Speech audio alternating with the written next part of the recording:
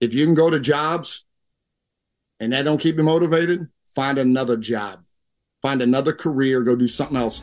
Because, man, when I'm going to fires, it's like crack cocaine for me.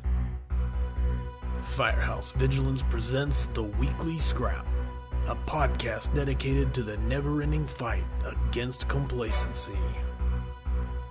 I can't believe I'm saying it. Weekly Scrap, number 200. Whenever there is a milestone, it has been a tradition to reach out. He was here for number 100. He was here for number 150, the most watched and listened to scrap of all time. And he is back for episode 200. Curt Isakson is a 30-year veteran of the fire service with experience working in volunteer, career, combination, urban, suburban, rural, you name it. He's worked it. He is a lifetime student of the fire service. He is currently a battalion chief in Escambia County Fire Rescue. He is a highly sought-after educator and speaker. If there is a conference worth going to, man, he will be there. He will be speaking at it. I could go on and on talking about everything this man has done for me personally, for the fire service. But that's not why we're here. People before water, gallons per second, embrace the target, tactics, put out fires. It's worth the risk. It is my honor to have you on as the guest of Weekly Scrap number 200. Welcome, my brother, Curt Isakson. Awesome, man. Thanks for having me here. I'm excited about it. Spent this afternoon just going through my notes. You and I talked, and you went over some questions with your pretty awesome group you got with Firehouse Vigilance, which I think is what the future needs. The fire service needs smaller, select groups to build things. So hopefully, before we get to 200 minutes, which will put us, I think, at 11:20 p.m., we'll be able to hopefully answer most of them. I love it. Chief, I'm just going to tell you right now, there is already 112 comments in the chat before we've even started. 118. I can't even keep up. Broke it already 49 seconds in. Unbelievable. From Portugal to America, absolutely stoked for this. People are saying, write this down. It's going to be epic. Everybody out there, I can't even begin to grab it. Kyle Ramagus is in the chat. He is here to grab your questions. So get your questions ready for Chief Ike. Let's do everything. First of all, is there anything you want to add to the intro? I always ask the guest, anything you want to add to the intro? No, I'm just a geek for the job, a nerd that loves it. As David Rhodes said in one of his talks at FDIC, non-apologetic, about all of that. And, we'll get into some of it in the future, some harassment I've received growing up in the fire service, but I'm to a point now where it's a little easier to be bold, obnoxious about it.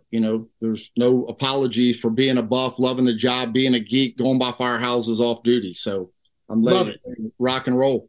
All right. Let's do the housekeeping. I'll do everything. Audience, get your questions primed and ready. It's going to be a great evening. We're planning. Here's the deal. At 9:30 p.m., approximately 90 minutes from now, we are planning a break. This is the first scrap ever to have a break planned in the middle, so you can put your kids to bed, so you can take care of business, whatever you got to do around the house. We're planning a break in the middle of the scrap because we're expecting it. So that's the first thing to announce. We're breaking all sorts of precedents here. Quick announcements. If you're not a member of the Vigilantes, be a member of the Vigilantes. Go join. $5 a month, $60 a year. It's the Cool Kids Club. You get to affect the future of the scrap. Who gets to be on it? The questions, the 5 questions, etc. Let's get to the sponsors, then we get to everything, because let's just make it happen. Key Hose, the hose experts. Check them online at keyhose.com and follow them on Facebook. Affordable Drill Towers, home of the Affordable Drill Tower and the Affordable Standpipe Prop. Firefighter, owned and operated. Pump and roll using the Affordable Standpipe Prop. The Affordable Standpipe Prop fits through most classroom doorways, so you can do all the standpipe theory, and then you roll it out into the parking lot where you can pump to it. It comes with 6 standpipe valves that can be upgraded to PRVs or customized to what you have in your jurisdiction. Call Steve, 844-55-TOWER, or drop an email to info@affordabledrilltowers.com. Man, one of my favorite people in the fire service, one of my mentors, Chief Scott Thompson, the Functional Fire Company, positioning firefighters for success and survival in the firehouse and on the fire ground, the Functional Fire Company, creating a fire-first preparedness philosophy that allows firefighters to be firefighters. Email Scott at fireserviceleadership.com for information or to schedule a class. And finally, Red Public Safety Equipment is a firefighter and family-owned equipment company located in Central Ohio. Red PSE is owned by a set of twin brothers that are absolutely passionate about the job. I've met them both. Awesome dudes. At Red PSE, they are firefighters first and pride themselves in selling equipment that they have firsthand experiences with. Red PSE takes great pride in giving back to the firefighting community with sponsorships and donations to nonprofits and training events. Catch Red PSE at the Ohio Fire Chiefs Conference next week or Firehouse Expo in Columbus in September. You can find them on Facebook and Instagram at Red PSE and www.redpse.com. And with that, we are officially through the sponsors and ready to kick off. Remember, everybody, 9:30 is the break. So with that's go. Yeah, people are already saying, let's go, 1,000 comments tonight. Let's break the internet. Here we go. No, 100. I think that's awesome. Let's make it happen. Break at 9:30. Before we get going, right out the gate, number 200. Very special. I'm super proud. I am super proud and humbled that we are actually doing episode 200. And we are going... I'm going to let Chief Ike talk about it. Sam, if you could put up the picture of Trevor, Ike, 100%, I want to dedicate it. You asked for this, and I'm going to give it to you for right now to just dedicate this episode.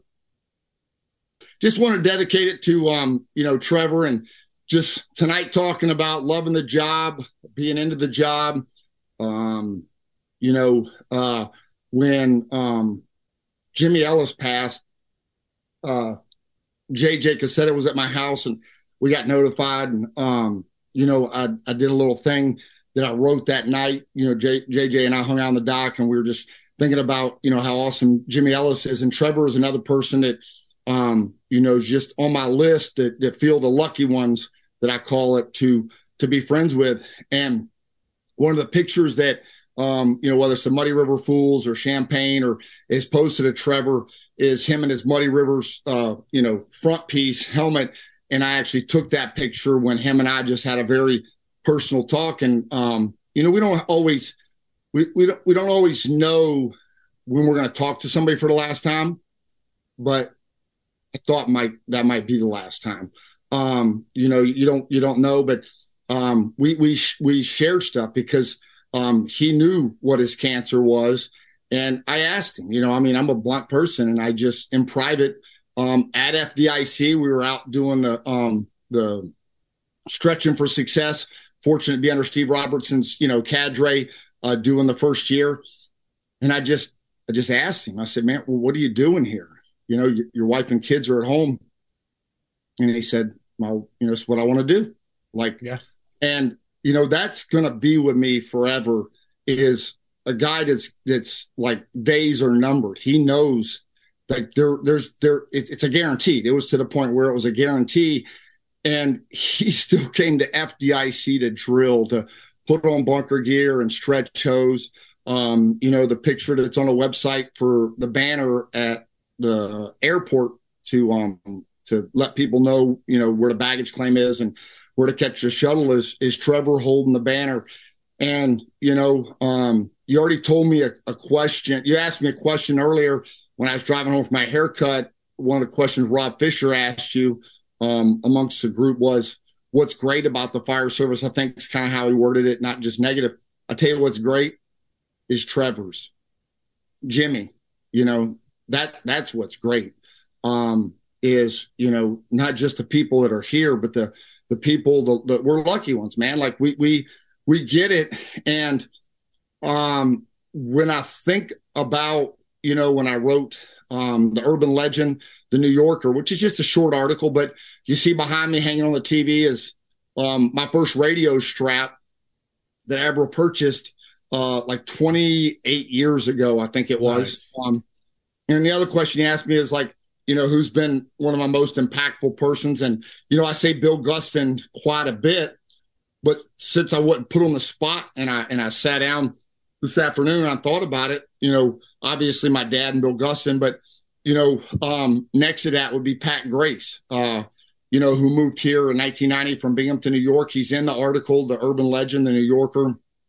And the fire alarm pool box behind me, he gave me, that's from Binghamton, New York.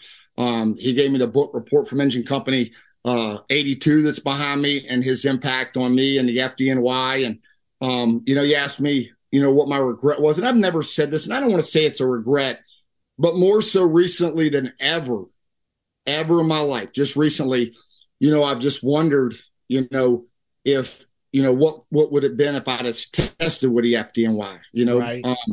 And I have no regrets. I've had it all. A shout out to all my brothers at Escambia County Fire Rescue listening tonight. Nothing against any other fire departments in a region, but we are the best. You have the highest probability of going to a job. I had 7 box alarms last time that I was at work. There's nowhere else in the 850 that I'm going to 7 box alarms when I'm at work. It's just not going to happen. Doesn't make us better, but if you love the job and you want to go to fires, Escambia County Fire Rescue is the place to be it, and to do it. So I thought a lot the last few hours when you asked about my regrets is everybody always wants something bigger and better. And that's okay, because we're going to get into staying in your lane.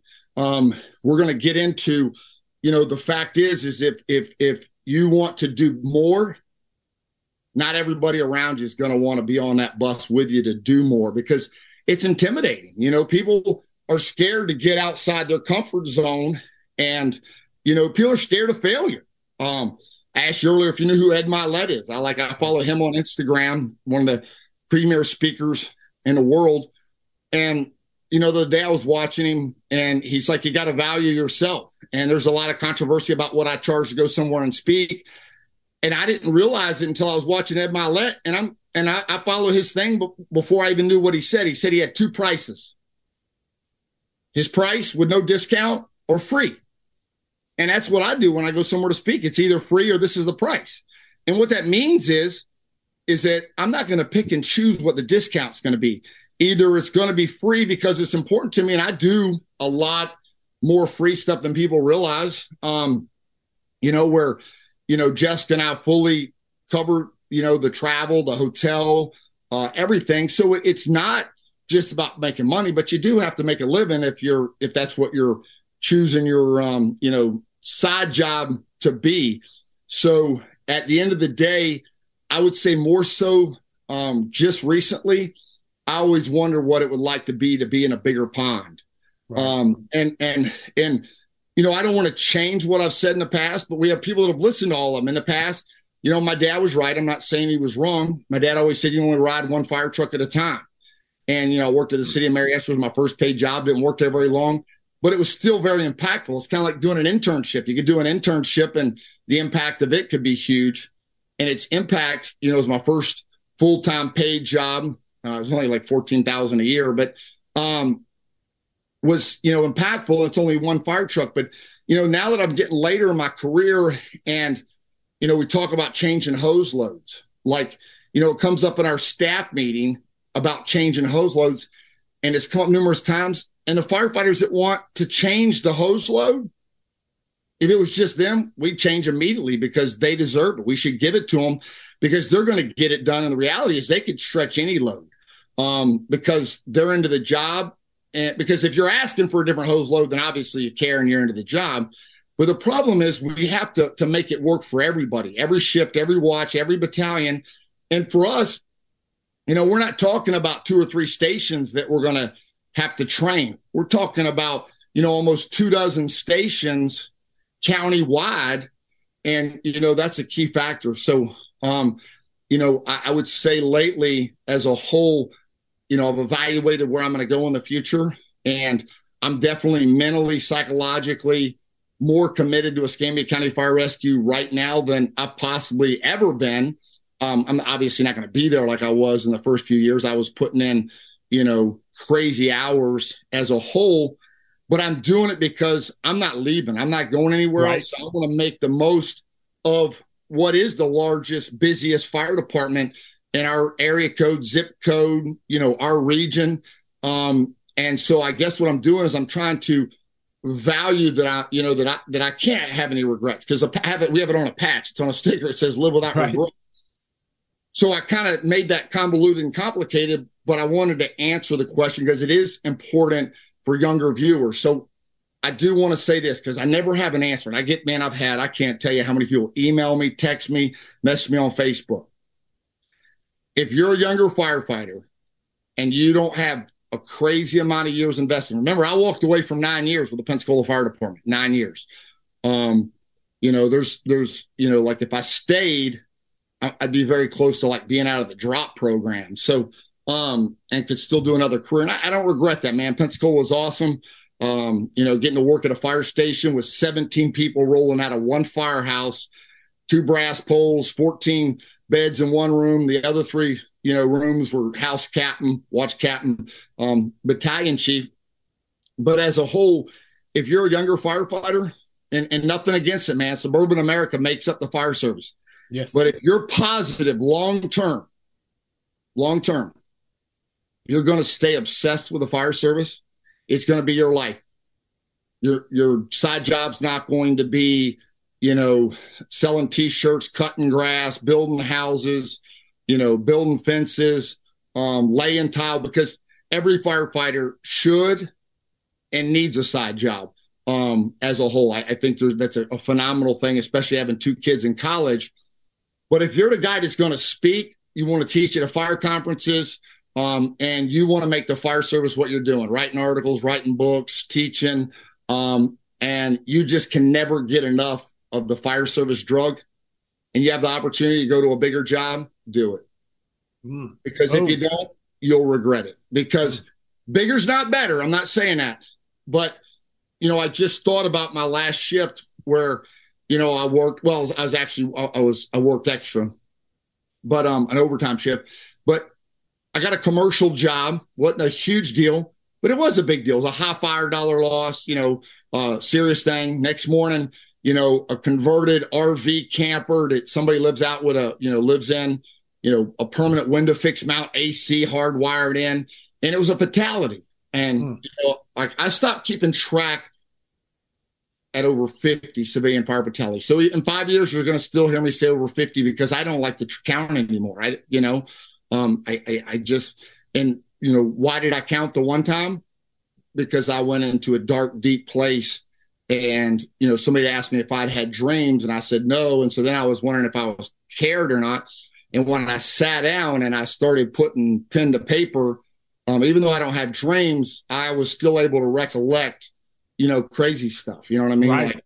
Like sticking my hand in somebody's guts and belly on North F Street, just north of Garden Street, when I worked in Pensacola. And, it was obvious that was a fatality. But, I had to think deep to think about those.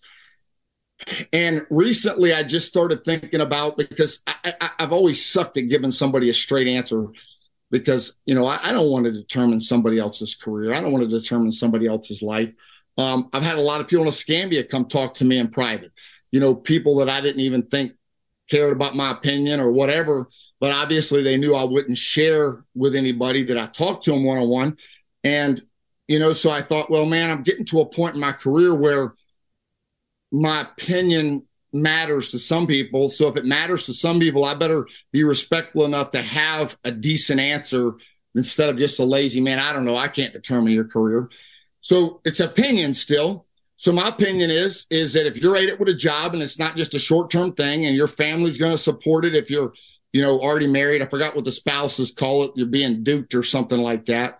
Amanda will have to tell you, they got this term, like you've been duped, I guess. If you're married and then you get in the fire service, you get duped because they were with you before you got in the fire service. Gotcha. And you duped them over. But, and on top of that, hopefully some more ladies will come to the spouse track in August.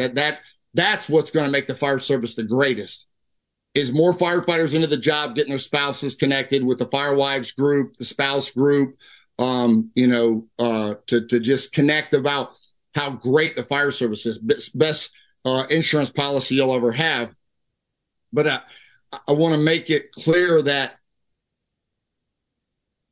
if you're really into the job, you need to be finding a big place that's busy, because times are changing. And I don't ever want to go down on a record saying we don't go to fires anymore. You know what I mean? I'm never going to go against Andy Frederick's, speech. Right. But the more I talk to people and I travel, I realize how many places it's hard for them to stay motivated because they're not going to fires. They're not going to jobs. They're riding fancy, $1 million rigs, $1.5 million rigs, and they're going to med call after med call after med call. They're not even getting pen jobs, extrication, special ops calls. They're just going to the everyday Mr. Rogers neighborhood call, and there's nothing wrong with that. We need great firefighters ready, but I go back and I think about what Reese Swartz and Mark Burchett and some other great brothers down in Destin talked to me about.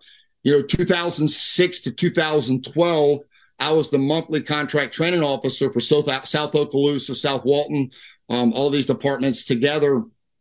We just invoiced them, and they would come together at a station in the morning. At lunchtime, I would eat, drive to another firehouse, and multiple stations would come together. And those got Mark, and I worked together at Mary Esther, and they said, Curt, man, we love your passion. We love how much you love it. And, don't take this the wrong way, but when we're in the back of the room and we're giggling and we're laughing at you, we're not laughing at you. We're laughing because you're talking about and teaching us things we're never going to get to do. I said, what do you mean? He said, this is pretty much what they told me. These are my words, but you work in the ghetto. You work in a very high crime, large metro, county, with 300 and some thousand people with some rough neighborhoods. Okaloosa County has got 180,000 people for the whole county, and we're lucky to get a fire a year. And I blew them off, and all I did was yelled a little louder, screamed a little louder, talked a little faster when I taught down there, and try to cram it down their throat. And I got it, man, because by the time they had a job that they would use that stuff, it'd been so long they forgot about it. So then I thought about, some of my buff reading growing up in the fire service, like the book Report from Engine Company 82. And it talks about it in that book, and it talks about it in some other stuff, other historic books, and talking to people that worked in the war years, Captain Captain Morris, Chief Morris, still in the job in Stanford. He told me one night, we were just talking, he's drinking coffee, and he point blank said it. He said, and I'd heard it before and read it in the books. He's like, we suck at a job. We go back to the firehouse. We talk about it while we're loading hose, whatever. He said, we'll get that job later that night. Or because he got hired like in 1970, I think, or whatever. But he worked through the 70s, 80s, 90s, 2000 until he aged out. But he said, we'd have that fire, that job again, and we would be able to do it. And we hadn't forgot about a few hours before where we talked about messing up the stretch or messing up the hookup or, messing up that we didn't size up. There's whatever it was. And so those are things that I do, and, I wouldn't be surprised if tonight we don't have 2, 3, 4 dozen firefighters that have, contemplated, should I go somewhere else? Because if I had to say the biggest question I've gotten in the last 10 years, it would be, should I go to another fire department? Right. And I would say more times than not, I've told people to stay. Don't leave, man. You got 5 years, you got 4 years, you got 6 years. And, life's short. And, I'm glad that I got over being angry at Escambia, because I say it all the time, man. And a positive thinking brings positive results. But I'm not BSing. I think I'm probably the happiest I've been at Escambia since I got hired. And it's different times because I'm older, more responsibility, that sort of thing. But I get excited about it, like just being able to do stuff. And I've talked about, like, don't ever say you won't do that again. Just recently I had my 4th trash truck incident. Like, who goes to 4 trash truck incidents, hydraulics, where somebody's like, getting stumped in a and, some are more complicated than others. And so I just started focusing on how lucky I was, even though I didn't go to the, the FDNY as a whole. But hey, I have to do this, and I want to talk about it a little bit because I didn't want to be on the foothills of you talking about it. But, we kind of stepped off in something more so kind of like you're doing, because at the end of the day, you got to be fun and things got to happen. So I can't not give a shout out to Elkhart Hose or Elkhart Nozzles, Key Hose, Morning Prod Bunker Gear, Fire Station Furniture. Brandon is unbelievable Fire Station Furniture, and hopefully going to work out something pretty cool with him in the future. And obviously Columbia Southern's always been with us. Key Hose and Elkhart Nozzle, they've supported the push in the fire service for weapon selection, for, truly understanding, not just what brand of hose you have, but what style, what's the friction loss, how's it going to kink with your nozzle and your flow and all of that. And so those are big deals. And I want to turn this into kind of like an educational thing, leadership thing too, is when you talk about staying in your lane. All right.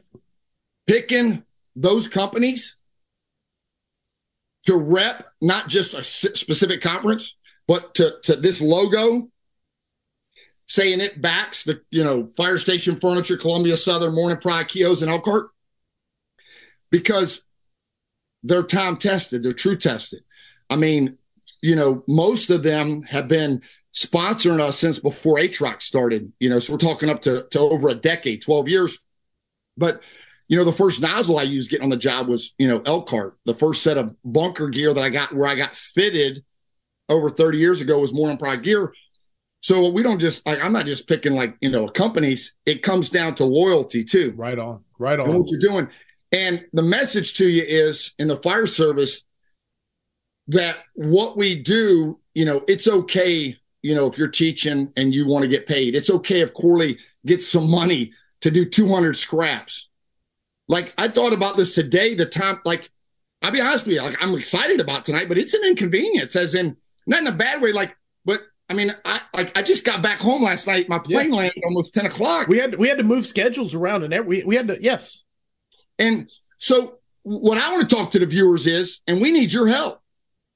Stop making it be okay for somebody to pay a firefighter to come to your house to fix your air conditioner, or pay somebody to come lay tile at your house, or cut your grass, or do whatever. Firefighters aren't going around with their side job doing all that stuff for free. They can help you out. I've said this before, man, financially, Jessica and I, probably our biggest boost financially out of anything we've ever done was having a firefighter that's a general contractor built 2 houses for us, and when we sold our houses based on how much he did for us, it helped us so we can pay for Catherine to be in Italy this summer and Trevor to be in Manhattan and do those things.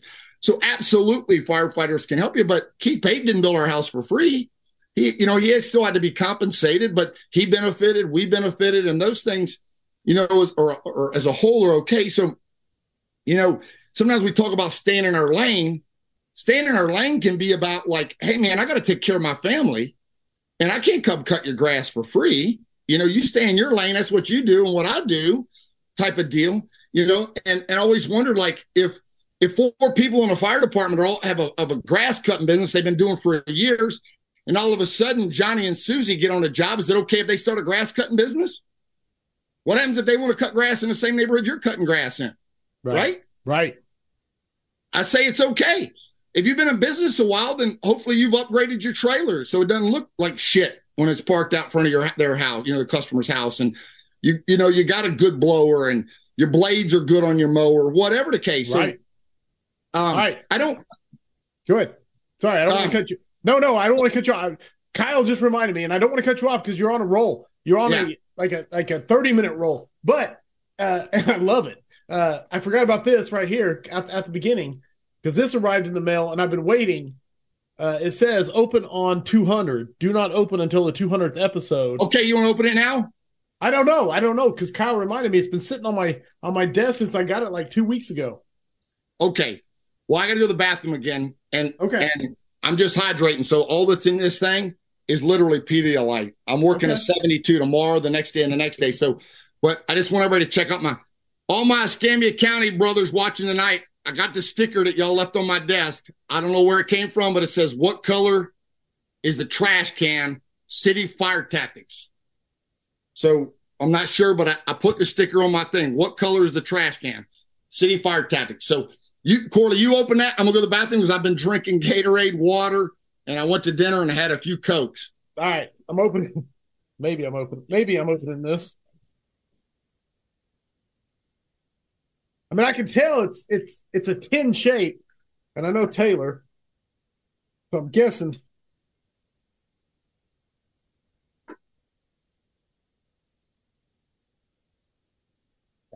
Yeah, it's a 10 because everybody knows I love 10s. And was Curt on a roll or what? Check it out.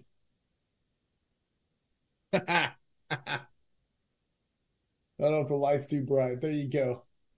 Firehouse Vigilance, the weekly scrap, 200th episode. And look at that. There's Chiefs. Yeah. That's Wilbur C. Isakson. So check it out. All right, I'm coming back. No, 100%, brother. Check it out. With your, Oh, that's awesome. With the Wilbur C. I like it. I like it too, brother. Thank you. Hey, and thanks to Kyle, man. He had to remind me like 4 times to literally just sign my name, take a picture, and send it to him.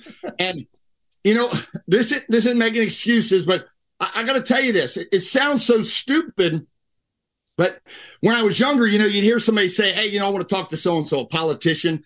And you'd be like, you know, I just want a minute. And they'd say, well, he doesn't have a minute. And when I was younger, I'm like, how in the hell didn't somebody have a minute? Like, that's just stupid. Like, or somebody said, if they really care, oh, they'll make time. People make time for what's important. Well, yeah, I get that, man. Like, but at the end of the day, you want to talk about being great? Sacrifices, man. And family's going to make sacrifices. Your friends are going to miss out. Like, you know, at the end, like, we kidded around about it, but when somebody's married and then they get in the fire service, the spouse, significant other, whether it's a male or female, it don't matter. Significant other, man, you know, I don't even know if Duke's a good enough word. I think they're getting screwed over, to be honest with you, because it's not fair. Because this job is not better than any other occupation or career, and I've always meant that. And I say that I try to tell people, if they thank me for being a firefighter, I'm like, hey, thank you. We'll all make the world go round. That's what my dad told me as a kid, that every job's important. But this job is just a little more different in how in the military, you get assigned a base, you leave. You may never see them people again. Here, you may do 20, 25, 30 years in the same fire company, same firehouse, same people. It's emotional, man. Like, you know, yes. When, you know, we lost Terrell Jackson earlier this year, and, you know, I thought about it, man. Like, you know, he just recently got assigned to me, and I always thought the world of Terrell.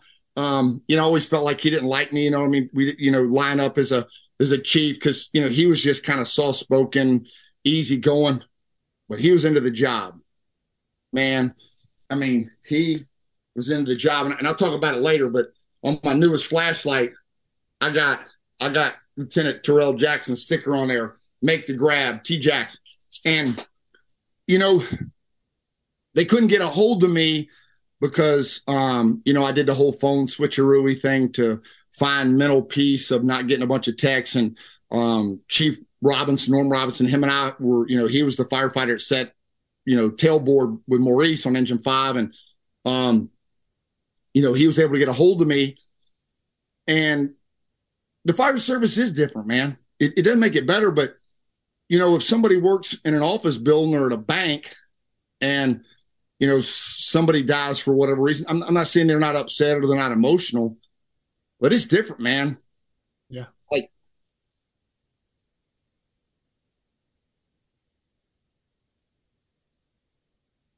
we spend too much time together. We share too many emotional bonding moments together in emergent high consequence situations to not form that bond. Go ahead.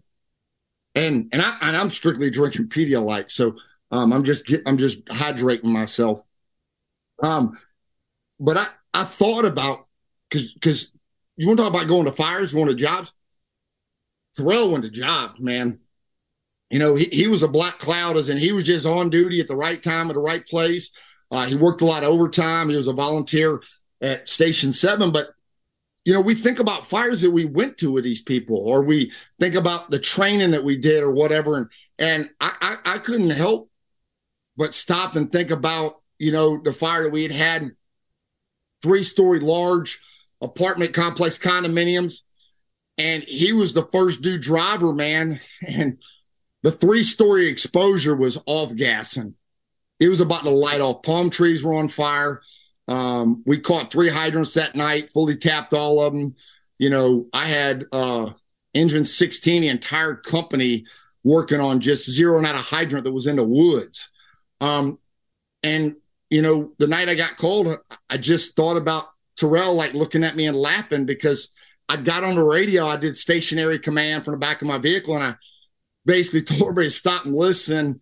And everybody was excited. And I said, we're going to put this fire out. Don't worry about it. It'll be on our terms. And it was funny to people afterwards, but I was trying to tell everybody, hey man, there's no reason to get excited. We're going to stop it at the next breezeway. We're going to burn half this building down. Right now, I'm not focused on where that next hose line's going. I'm focused on what's the next hydrant we're going to hook into. I'm like, right now you're thinking about the next 60 seconds. I'm thinking about the next 60 minutes, right? So when you're riding, holding a nozzle, you're holding a Halligan tool, you're holding a roof hook, you're thinking about the next 60 seconds. I'm thinking about 60 minutes from now. And that 60 minutes might be if you do something stupid and go into a fire where it's been extinguished, but it's a commercial occupancy and it's still ideal H smoke to the ground. I'm thinking the next 60 minutes, if you get disoriented and you sit down, can your air pack last 60 minutes if you breathe in twice, breathe out slow, and you skip breathe? Can we find you in this commercial? That's how I think. Not 60 seconds. I'm thinking 60 minutes. And that night, Terrell just, was kind of giggling and laughing. And he was always filming and taking pictures. But we're the lucky ones, man. So, I turned emotion into just, the positive times. And, him just, being into the job, if you will. And right Terrell was a guy, he stayed in his lane. And so I don't want anybody to take misconnotation. We were hyping things up because we want people to listen tonight. We want people to be into the job. We want to motivate people. But Terrell stayed in his lane and just listening to so many firefighters about how impactful he was in his lane on a small rural 2-lane road where one-on-one checking a rig, the people that wanted to listen, and how he talked to them about how to check the rig. Now, I already knew how he checked the rig. And I've always had an idea who checks the rig, who checks the soles, because that matters to me on a crunch time, because I might micromanage you. Because if I'm, what people say, he told me where to cut a hole, he's micromanaging. No, if I get on a roof and I'm like on the roof with you, that's micromanaging. If I tell you, hey, ladder 12, I want you to cut a hole on a backside Charlie side of the peak near the Bravo Charlie corner, I'm telling you that without doubt, so you don't have to think about it and you just do it, because I've already considered there's a 30-mile-an-hour wind blowing into the face of the A Alpha side of the building, and I don't want you to embarrass yourself when you cut a hole on that side, because that's the easiest place to cut it, because you laddered it on the A side. Now you're cutting a hole, and what are we doing? We ain't venting nothing. We just got a damn 30-mile-an-hour wind blowing into a 4-on-12 pitch roof. So instead of embarrassing you, I just made it simple. I told you where to cut. You still get to crank the saw. You still get to run the saw. You still get to cut the hole. And at the end of the day, you're cutting that hole. I'm thinking about what not I saw when I got there, but what I saw 60 seconds later, 3 minutes later, 5 minutes later. Because when you first get there, that size up doesn't matter. The first thing you see when you get on a job means nothing. Means nothing. Because you have nothing to compare to. You don't know what it was doing 60 seconds before you got there. See, what you got to do is, what do you see when you get there? And then look at it a minute from now, 2 minutes from now, and see what it's doing a minute after you've arrived, 2 minutes after. That's how I determine my fireground tactics. Not I pull up and say, well, shit, it's just a bunch of chairs on the porch burning.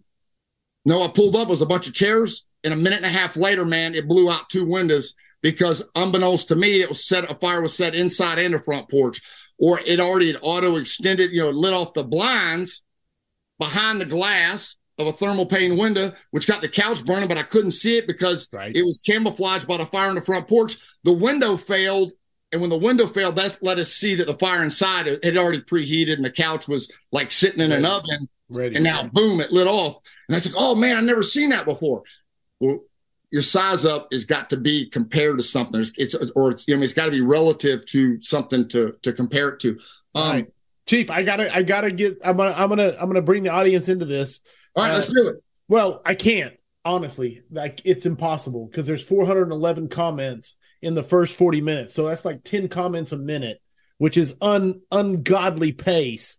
And so I've only seen like the last 20. Now Kyle is grabbing questions, but like there's a lot of congratulations, a lot of hype. Without a doubt, the first 5 minutes determine your next 5 hours. That comes from Kyle Condiff. Smoothbore Cartel, Kyle Ramos says, I'll stop telling you where to park the rig when you learn where to put it. And that's a quote of Chief Ike. Oh, you want me to get on that one? I can talk about that one for like 10 minutes. I have no doubt. But I'm going to throw, are you ready for a first question from the audience? I want to include them because I love your hype. Yeah. Absolutely. Go ahead. Okay. This one comes from Luke November. Chief Ike, thanks for coming. Can you talk about what it was like being in the UK? Let me expand this so I can make sure I get everything. Swapping tactics and training with the best firefighters on the globe. Well, big shout out to my buddy Gerard over in Australia. And Jessica and I are coming to see you, man. So I just gave you a shout out. So make sure you take care of us. We're going to stop in Hawaii and see my boys over there just to split the trip up. But and thanks to Elkhart Brass, for inviting us to go over there. And the trip to UK, man, like, I can't even size it up. From Morton and Marsh is just a beautiful town where the UK Fire School is, and it's huge. It's it's massive, man. It's built like on an old World War II, airport. But I think what's most important, the biggest thing we learned is, man, thank goodness I'm older and I'm more mature, because I didn't go over there like worried about arguing about how much water we deliver and how we put it on a fire. They use water, we use water.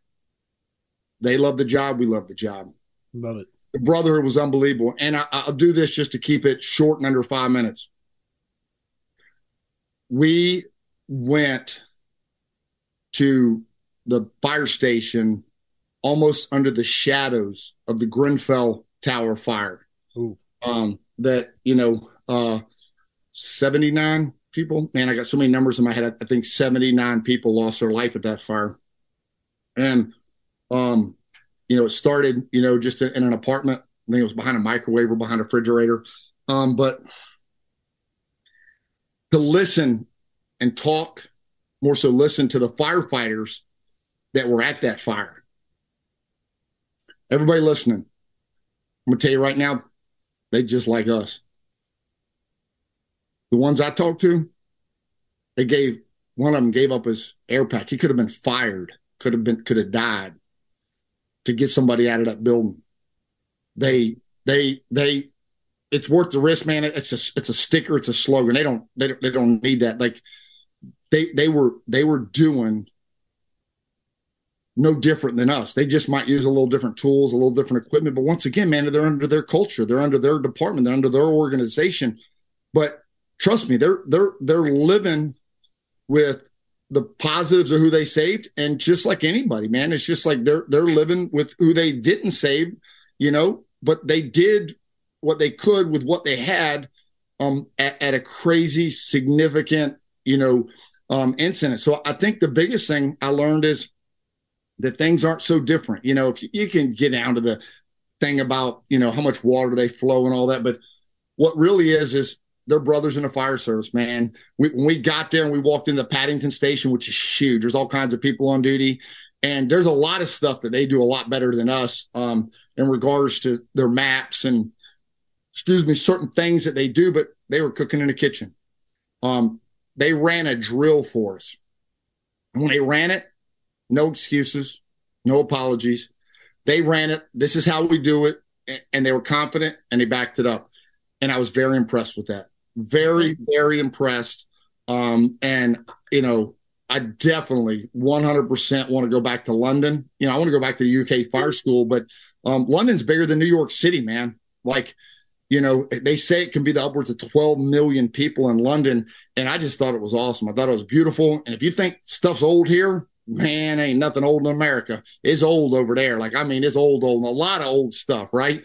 So I think that's the biggest thing. And you'll watch the Elkhart video, about,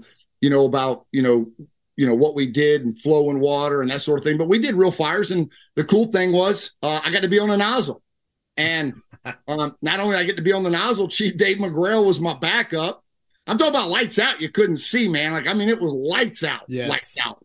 And then, I had, man, a guy that won the Leadville 100 on a 1-speed bike, as our road back, our door control guy feeding hose. I mean, Eric Tolan's all I did was like just push in, like he's running back, getting hose, back down the stairs. And so to get to put out a fire in that facility over there in the UK, with Chief McGrail and Eric Tolan, it was 30 minutes or less, fully, stretching up the stairs, pushing in and doing it. But, once again, it goes back to the brotherhood's the brotherhood, and that includes our sister firefighters. But, man, they love it, man. Like there's no body of water big enough to separate the fire service on a global scale. And I think, just personally, I think in the next decade, you'll see the world, and I always say the American Fire Service, and my new thing's going to be the worldwide fire service. I think you're going to see the worldwide fire service more connected and dropping the ego and coming to the table just like the Blue Angels do when they're done doing a flight for training and talking about what you did good, what you did bad, how do we make it better, how do we share, and what's going on. There's just too many great people from Spain, Germany, right. Germany, they got a facility that we're looking to go to, like Jim McCormick's, over there doing stuff. So I really think that the future of the fire service on a global scale is going to be something we've never seen in a respectful way, because there's a lot of stuff that they do that we could learn from. And obviously there's things that, I think they could possibly, get from us. Love it. Love it. You ready for the next question? Yeah. We got lots to talk about with the break building, but Heath Ray wants to know, and I love this question, but Chief, how do you stay passionate? Seeing old heads burn out has become a fear of mine. Well, first and foremost, it's not okay to get burnt out. Like if you're still in the job, you can never be the school teacher that's just waiting for his or her pension, but I've said this before in the past, you don't have to be Miss Bryant, that's the 30-some year third grade teacher that has that experience but still excited about her students showing up. That's just not realistic. But you can't be the dud that's not doing your job when you're at work getting paid. But if you're asking how do you stay into it, as in like, passionate, caring about keeping your tools clean, wrapping them with new tape, you're proud, to put your name on your flashlight so when people are following you, they know who they're following. Or, your name's on it because, that if it's found inside, then that means you're probably inside and they probably need to come find you because something bad happened.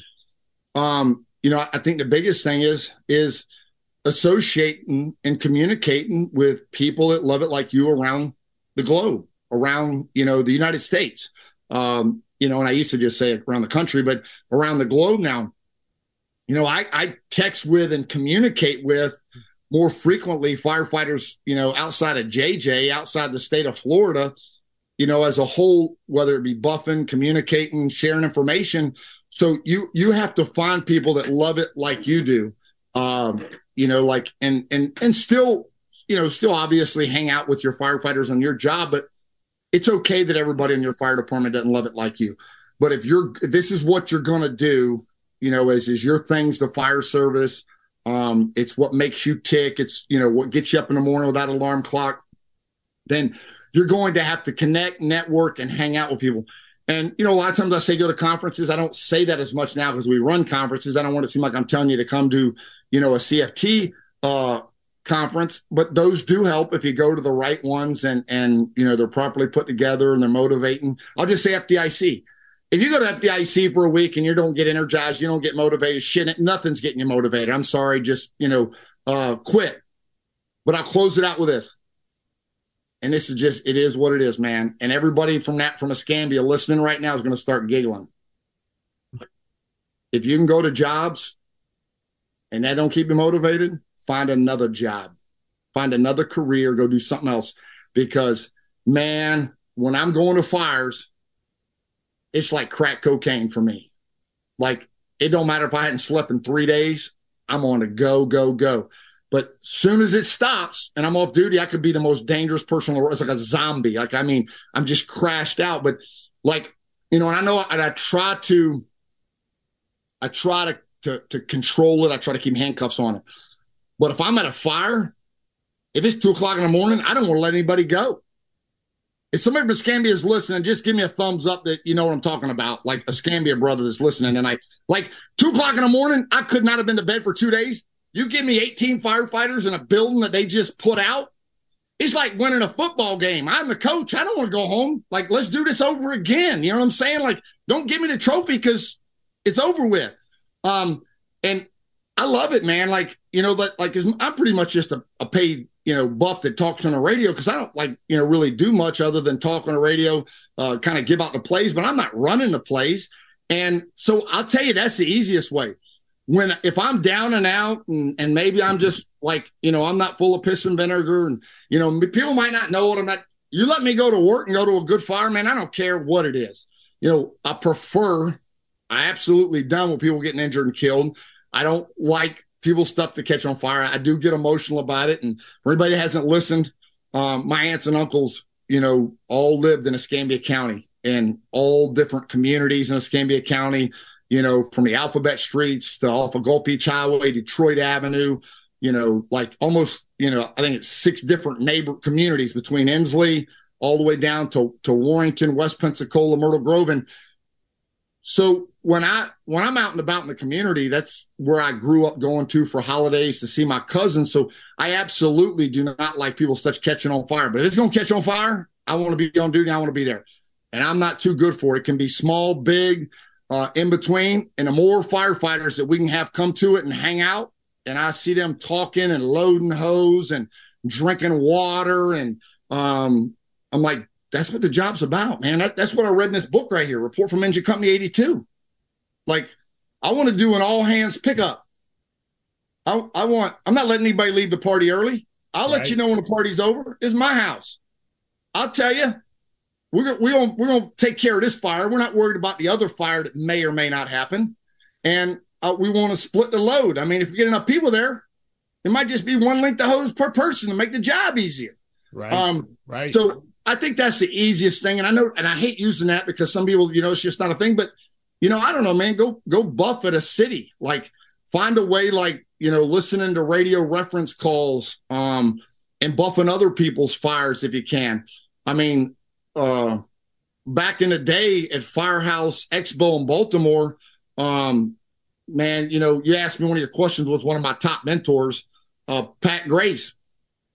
And the first few years, man, he was just like shaking his head, you know, because I'm like a hoarder and him and his wife, you know what I mean? Like they do it right. They just have what they need type of thing. And you don't have all this extra junk. And I'd be getting on an airplane with an extra bag. I had to like buy Pelican boxes sometimes or buy an extra book bag because I was bringing home all the VHS tapes from the people that were, you know, the buffs that were filming them, whether it's Harrisburg, PA. Shout out to Jill. You know, awesome. I love fire photographers. My buddy Tim Lloyd Mitchell, you know, JJ's just you know, he don't have his batteries in his camera half the time, so we're not gonna call him a photographer. But those photographers that filmed and those VHS tapes, man, I don't know how many I had, a couple dozen. I wore them things out, man, like Capital City Blaze. I can, in my head right now, see a fire in Harrisburg. It's probably in the late 80s of, man, 3 2.5-story frames going and one firefighter on a 2.5, another firefighter's trying to push through an exposure on 1.5 inches. And like, I just watched them things over and over and over again. And, you know, I found a way to try to be on duty in my garage. There's a scanner on 24/7 in my garage. There's, what are you saying, Jessica?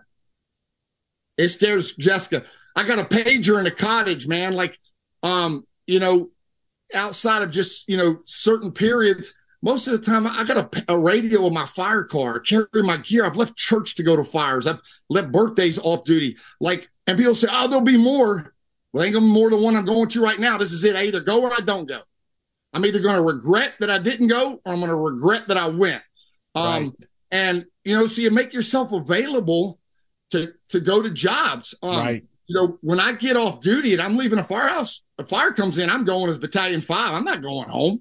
Like, I just can't imagine just because somebody clocked out. We clock in and out now. It's a joke. But anyways. No. Chief, first of all, 505 comments. And we're about to hit an hour live. So that's unreal. I can't everybody making comments. Thank you, thank you, thank you. I cannot even read them as fast as they are going by. So 100%. Chief, 500 comments. I'm going to read a couple that just skipped by if I can catch them. Of course, Scott Thompson is riding with Clyde with the hashtag Ride with Clyde. So I hope it's going awesome for you right now. Frank Viscuso said this. Chief Frank Viscuso said, I'm starting to think Curt is an alien. He doesn't stop to breathe. And so 100%. Talking about breathing, man, we were in Colorado. Well, my boys from Del Norte hooked me up a few years ago, and I had to put a non-rebreather on because that's almost 10,000 feet. But, man, they sell at Dick's Sports these little canisters of oxygen. We went and bought them because we were there for a soccer tournament last week. I'm getting some of them and putting them in my fire car because, like, I need them sometimes when I'm hyperventilating at a good job. I'm just going to go take a little speed.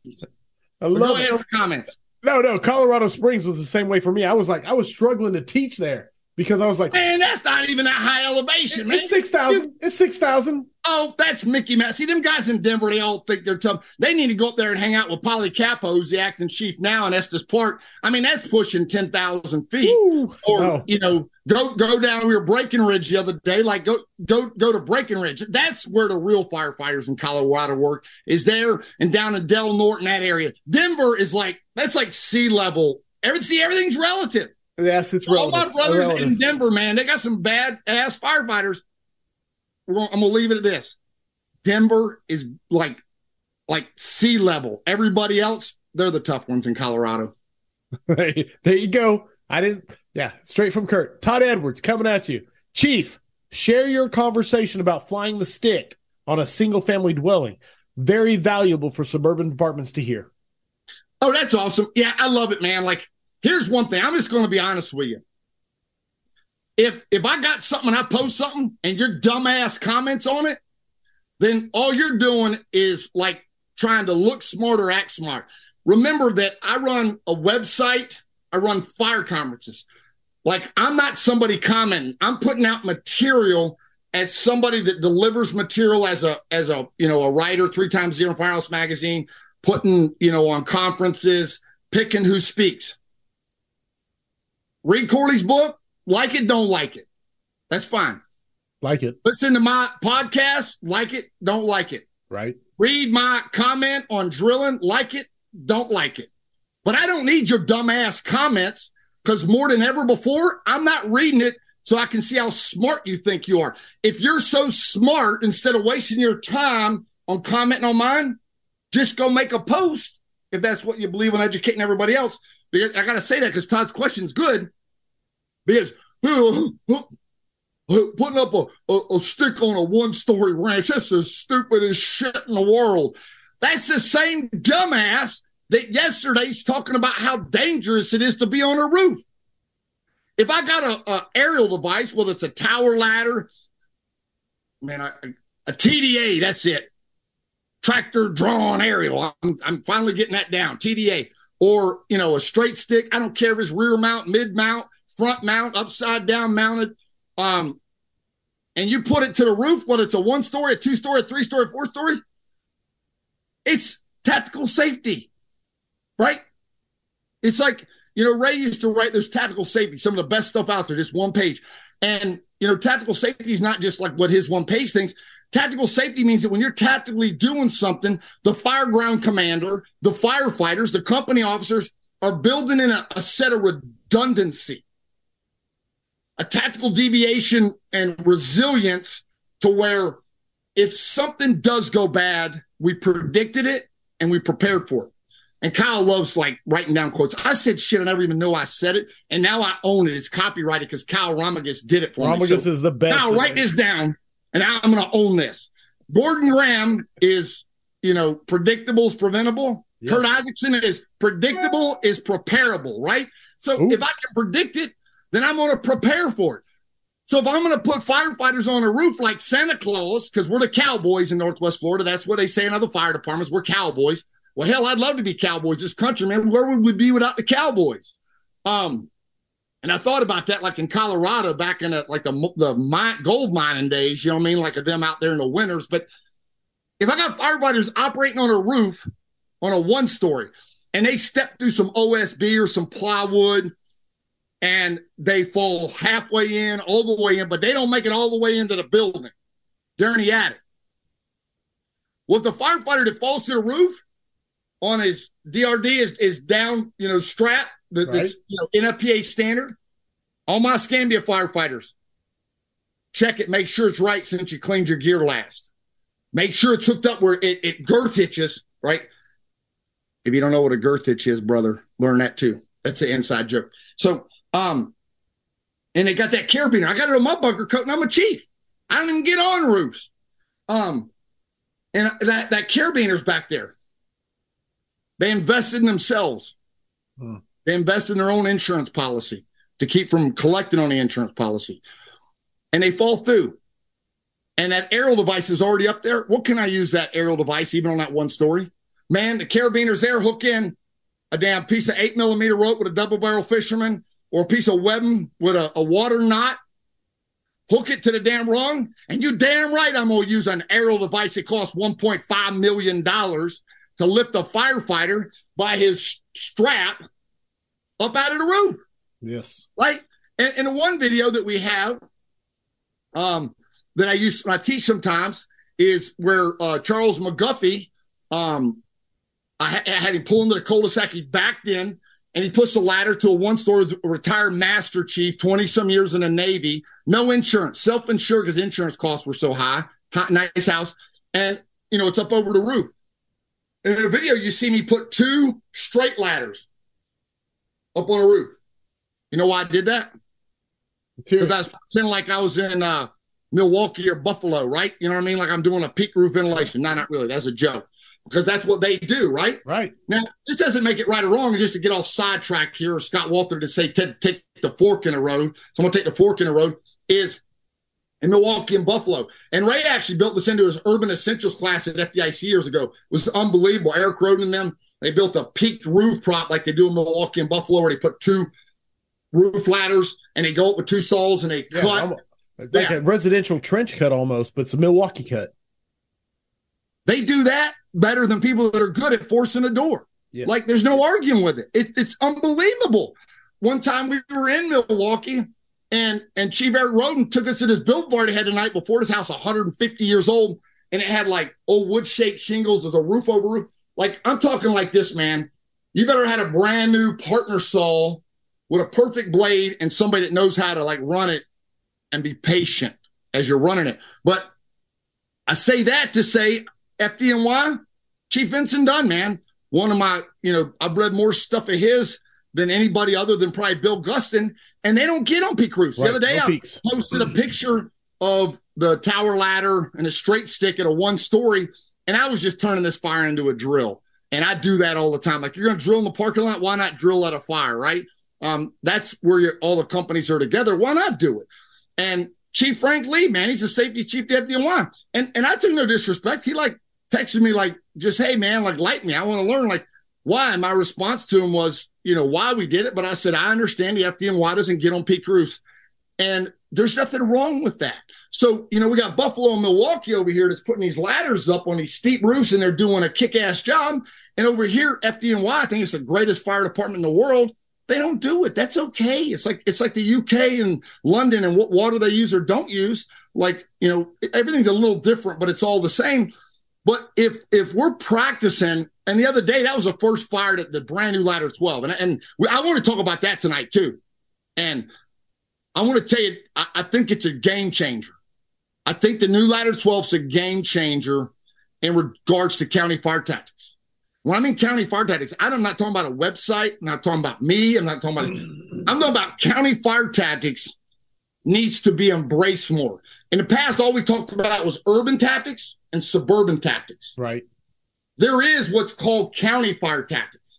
And that's where the whole name came from, is that county fire tactics is different than suburban fire tactics.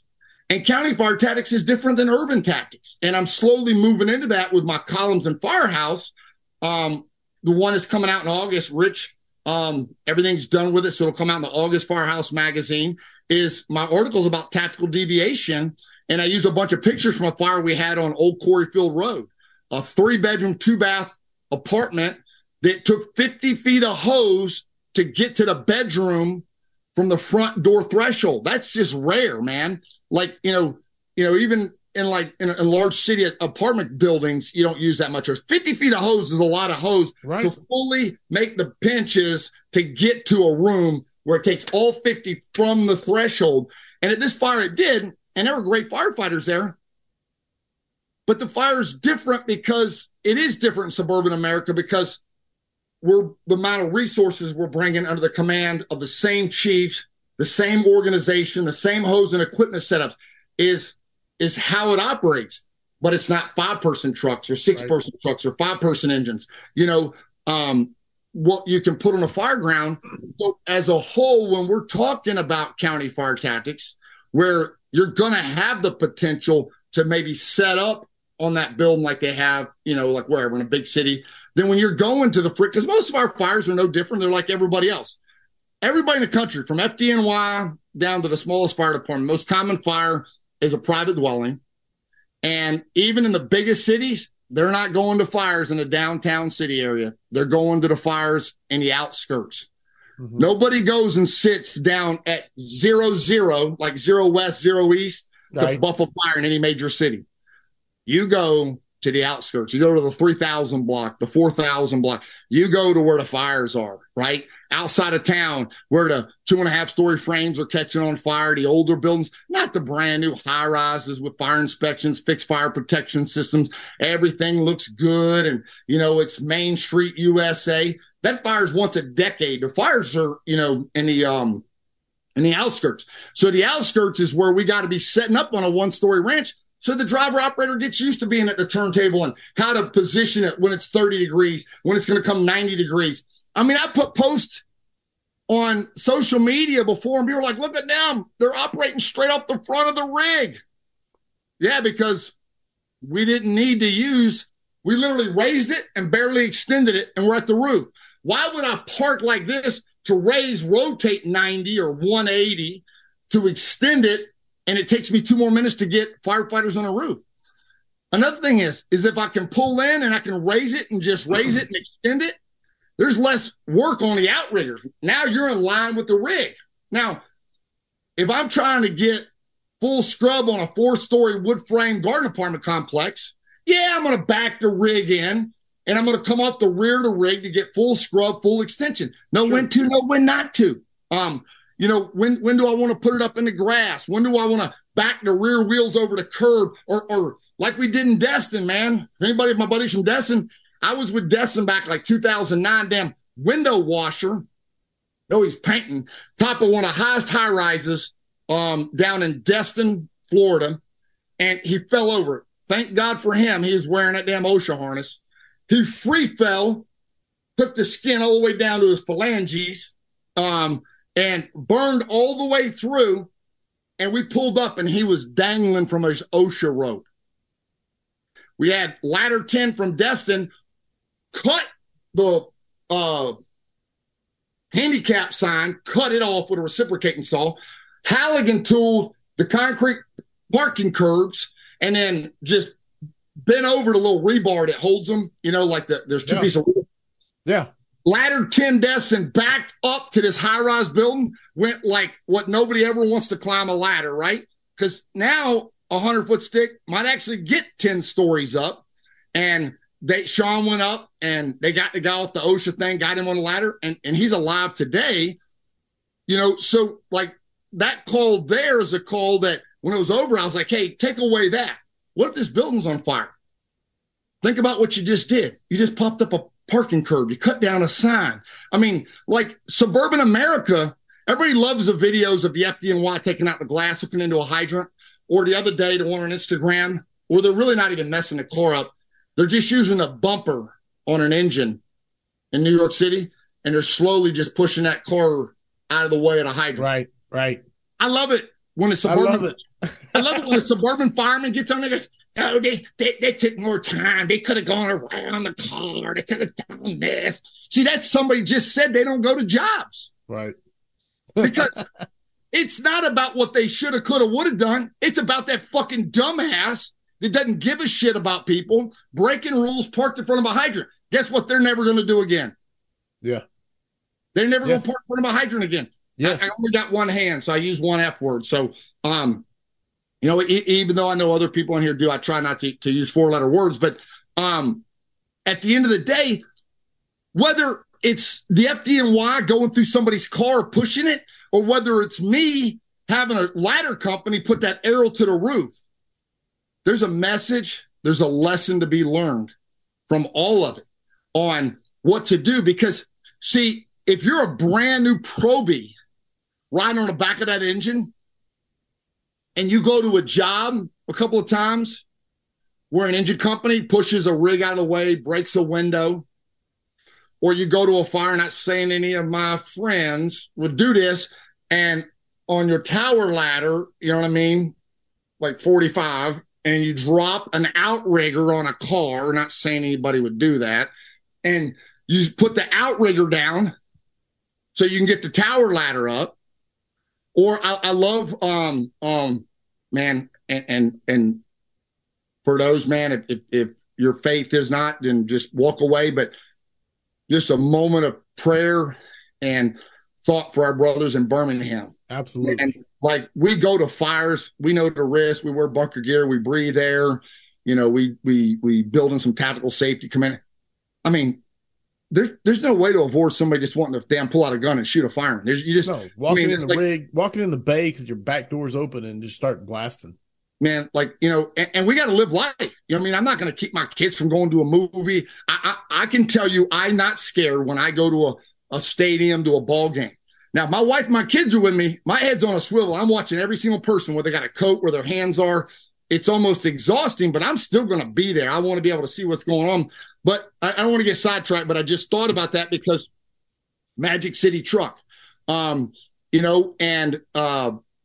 they in their program, and I've talked about it, but I've never actually led a program where I got a car. Not that I wouldn't. I didn't do it, but they did it in Carroll Stream. But the Clay McGee and those guys from Birmingham putting a ladder through the windshield down into the floorboard of a car, or the seat, or shit, I don't know, man, like just whatever, the roof of a car, because you're trying to extend your ladder to get a little higher, or the car's parked in a bad spot. How about the video we've all seen where the cops pull the car up to the apartment so they can use their squad car to get up and make the grab of the little girl? Right. That's predictable is preparable. That's thinking outside the box. Well, where I'm going with this, because I'm still answering Todd's question. I know. Hey, someone said Todd lit this fuse 15 minutes ago. So it's a great talking point. You can't expect firefighters to come on his job and be thinking, man, like I love it when a firefighter knows what's okay to damage and what's not.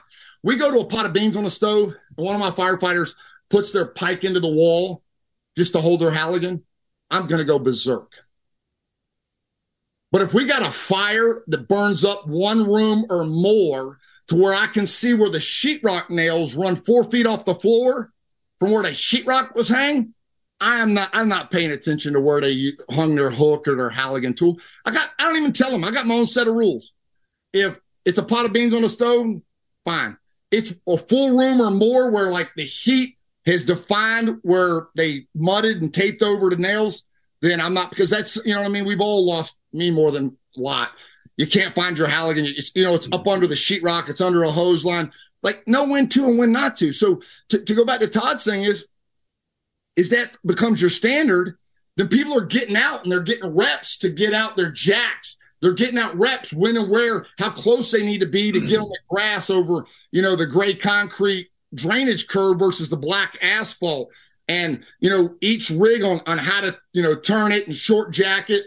So let me ask you this, Chief. Like when you do roll up on that Suburban thing, and it's not your typical, and you're feeling something inside that's like different. Are you gonna say, hey, hold off on putting the stick up? I want the manpower right now. Do you make that call? Well, I mean, at the end of the day, it's going to be one person setting it up. Okay. Okay. I'm just asking. And I could and I can't remember if I did or didn't. I think the other day I said to the lieutenant, hey, you guys go inside and do a search.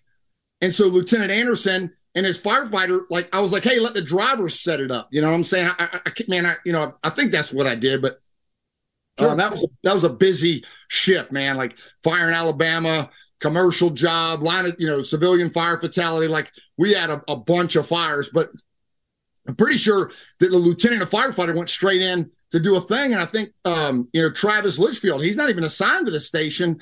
He was there to drive. And no, it was Tim Nagum. Shit, man. Like I'm thinking about so Tim Nagum, he's one of the CFT team. Yeah. He was down. I thought, like, Timmy's got it, man. Just let Timmy do it, right? I mean, hell, Timmy's a truck driver. And so I think Timmy did most of it himself. Well, it's a brand new rig. They just put it in service like 3 days before.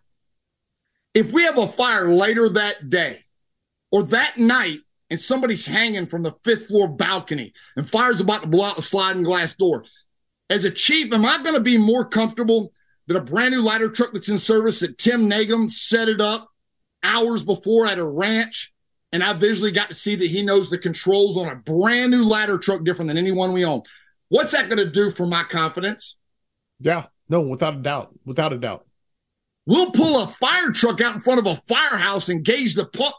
I love this too, man. I don't mean to offend nobody. Go. But I love it when a suburban driver, engineer, operator knows exactly what fire they're going to. They'll pull a rig out and they'll preset their relief valve. Man, can they come ride with me and predict what fire I'm going to? Because they'll do that, run 7 medical calls, and at 4 o'clock in the morning, they're so damn tired, and they did an extended stretch or beyond the pre-connect, something crazy, and the rig is screaming, but a pump discharge pressure won't go above 90. They can't remember that 23 hours before, 7 med calls ago, they preset it for the car fire they thought they were going to go to. There's 100 people now thinking, damn, I'm a dumbass. No, I was there too. Trust me. Anything I'm passionate about, it's probably because I made the mistake, right? Like, you got to think about what you're going to not think about when you're tired. And I'm going to go back to one of my sayings. Everybody's got the answers to the test until it's time to take the test. Yeah. And I got to tell you this, since we're talking about roof operations. Okay. If a firefighter's, let's just say a 24, whether it needs to be extended, it don't matter if it's a 1-story or a 2-story. Okay. Ladders to the building. And they're going to need a roof ladder on the roof. They're going to use the roof ladder on the roof. And a firefighter brings over a 14-foot straight, 16-foot straight. You know what I mean? If you're an urban city and you got one longer than 16, badass, awesome, love it. But it's a 14 or a 16. And there's another thing. We'll get off this in a little bit. But we were at Eric Tolan's firehouse on Federal Boulevard in Denver. And great thing that some fire departments are doing, instead of every engine having a 24 and 14, some engines are carrying a 28 and a 16, right? Because now you already know the other engines coming are going to have a 24 and 14. That's something else the fire service needs to be evaluating. That every rig don't have to be a 24 and a 14. But anyways, when they bring that ladder, and hopefully, you know what I mean, somebody's climbed up it already like 14 feet, or 7 feet, however you're trained on a balance point. Is 2 people going to carry it, like is it the Milwaukee, or 2 people carry it up, and we don't have time to train. And I always try to think about your listeners not being able to see us tonight for a week from now. But right, if they butt the ladder, they butt the ladder and the bottom rung touches the beam of the ladder that's raised to the building, and then they prop it up to a firefighter that's on the ladder. What should we do with the hooks before we put it and take it up to the roof? Yeah. Put them out. Yeah. Put them out. Because if not, a guy's going to be on the roof, or a gal or whoever, a wannabe firefighter, and they're going to be up there trying to hold the rung while they're pushing in on the spring. And it might be a brand new ladder where the spring's still tough, when somebody on the ground could have just boom, boom. Yeah. And now when it's laid and we push it up onto the roof and you slide it up to the peak, when you drop it in position, the hooks are ready to do what they're made to do, right? But you'll tell somebody that, they'll say, yeah, I know. Well, why in the hell didn't you do it? Right. That's the answer my whole career. I'm like, hey, you should do this. Yeah, I know. Well, I'm talking about it because you didn't do it. So if you know, like, everybody knows. That's the thing. Yeah, I know. Yeah. Well, why didn't you do it? Well, it was just a small fire. Hey, man, why'd you get off the hose on? The fire was out. So do you think it's just an accountability? Do you think it's just a lack of consequence? It's a lack of coming close to death. It's a lack of having a personal friend die in a fire. It's a lack of studying the job and getting up close and personal with line of duty deaths around the country where people died from a kitchen fire, like Oscar Armstrong, or a mattress like Stephen Solomon, or the three brothers in Keokuk, Iowa that nobody knows about. Right? See, they just went to a fire in an apartment building with a brother that loves the job, like however many people are listening tonight. He's not with us anymore. He's not here. See, he might have been into the job more than anybody else on that job. I don't know who was at that fire. He loved the fire service. He was into the job. He was drilling. He was training. Man, if you hadn't watched the video of him on Instagram, man, make sure you got you some tissues, right? See, it's almost like in a fire service, you got to stay close and personal how people get injured and killed. They get killed it was just a kitchen fire. It was just another apartment fire. The fire was out. Phoenix, man, years ago, fired a carpet warehouse, extinguished before the arrival of the Phoenix Fire Department by sprinkler heads. They got off the hose line. They were disoriented, right? They're alive because the Phoenix Fire Department's badass. They're great. They cut through. They got them out. ALS on a fire ground. I'll tell you, that's one thing too, man. Like the fire service having paramedics on a fire ground is in the top 10 insurance policies we can have. Brothers helping brothers when there's a medical emergency. But I hope I answered Todd's question. Is the more we can do it to take the shakeout, whether it's that first time you're driving a rig in your right leg. Oh, yeah, the bounce. The first time you size it up and you're on the microphone and you just a shaking and all you're worried about, your tone of voice and how it sounds. It's like you think you're talking to the fire buffs in the world instead of just telling us, man, I got a working fire. It's out 7 windows on a second floor. It's a working fire. Right on. That's all anybody needs to know, man. Like, don't try to be too cool for school. And I want to say this on the relation to that other thing is number one job. And we talked about this when we were driving in Colorado down to Gunnison the other day. Number one job, fireground commander. Number one job of battalion chief. Eliminate every ounce of complacency on a fireground. Boom. It's the chief's job that when a firefighter that's ran 7 medical calls while the chief got to sleep the last 5 hours, then when the chief gets there and it's 4 o'clock in the morning, that firefighter's been up all night. The lieutenant's been up and trying to do their fire reports because when they get off, they got to go home to a 4-year-old where, the spouse hadn't been able to sleep.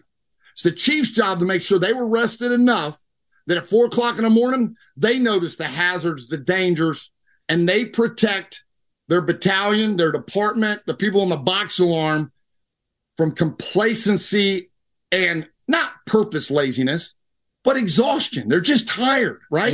Yes. And you can't be worried about if they're mad.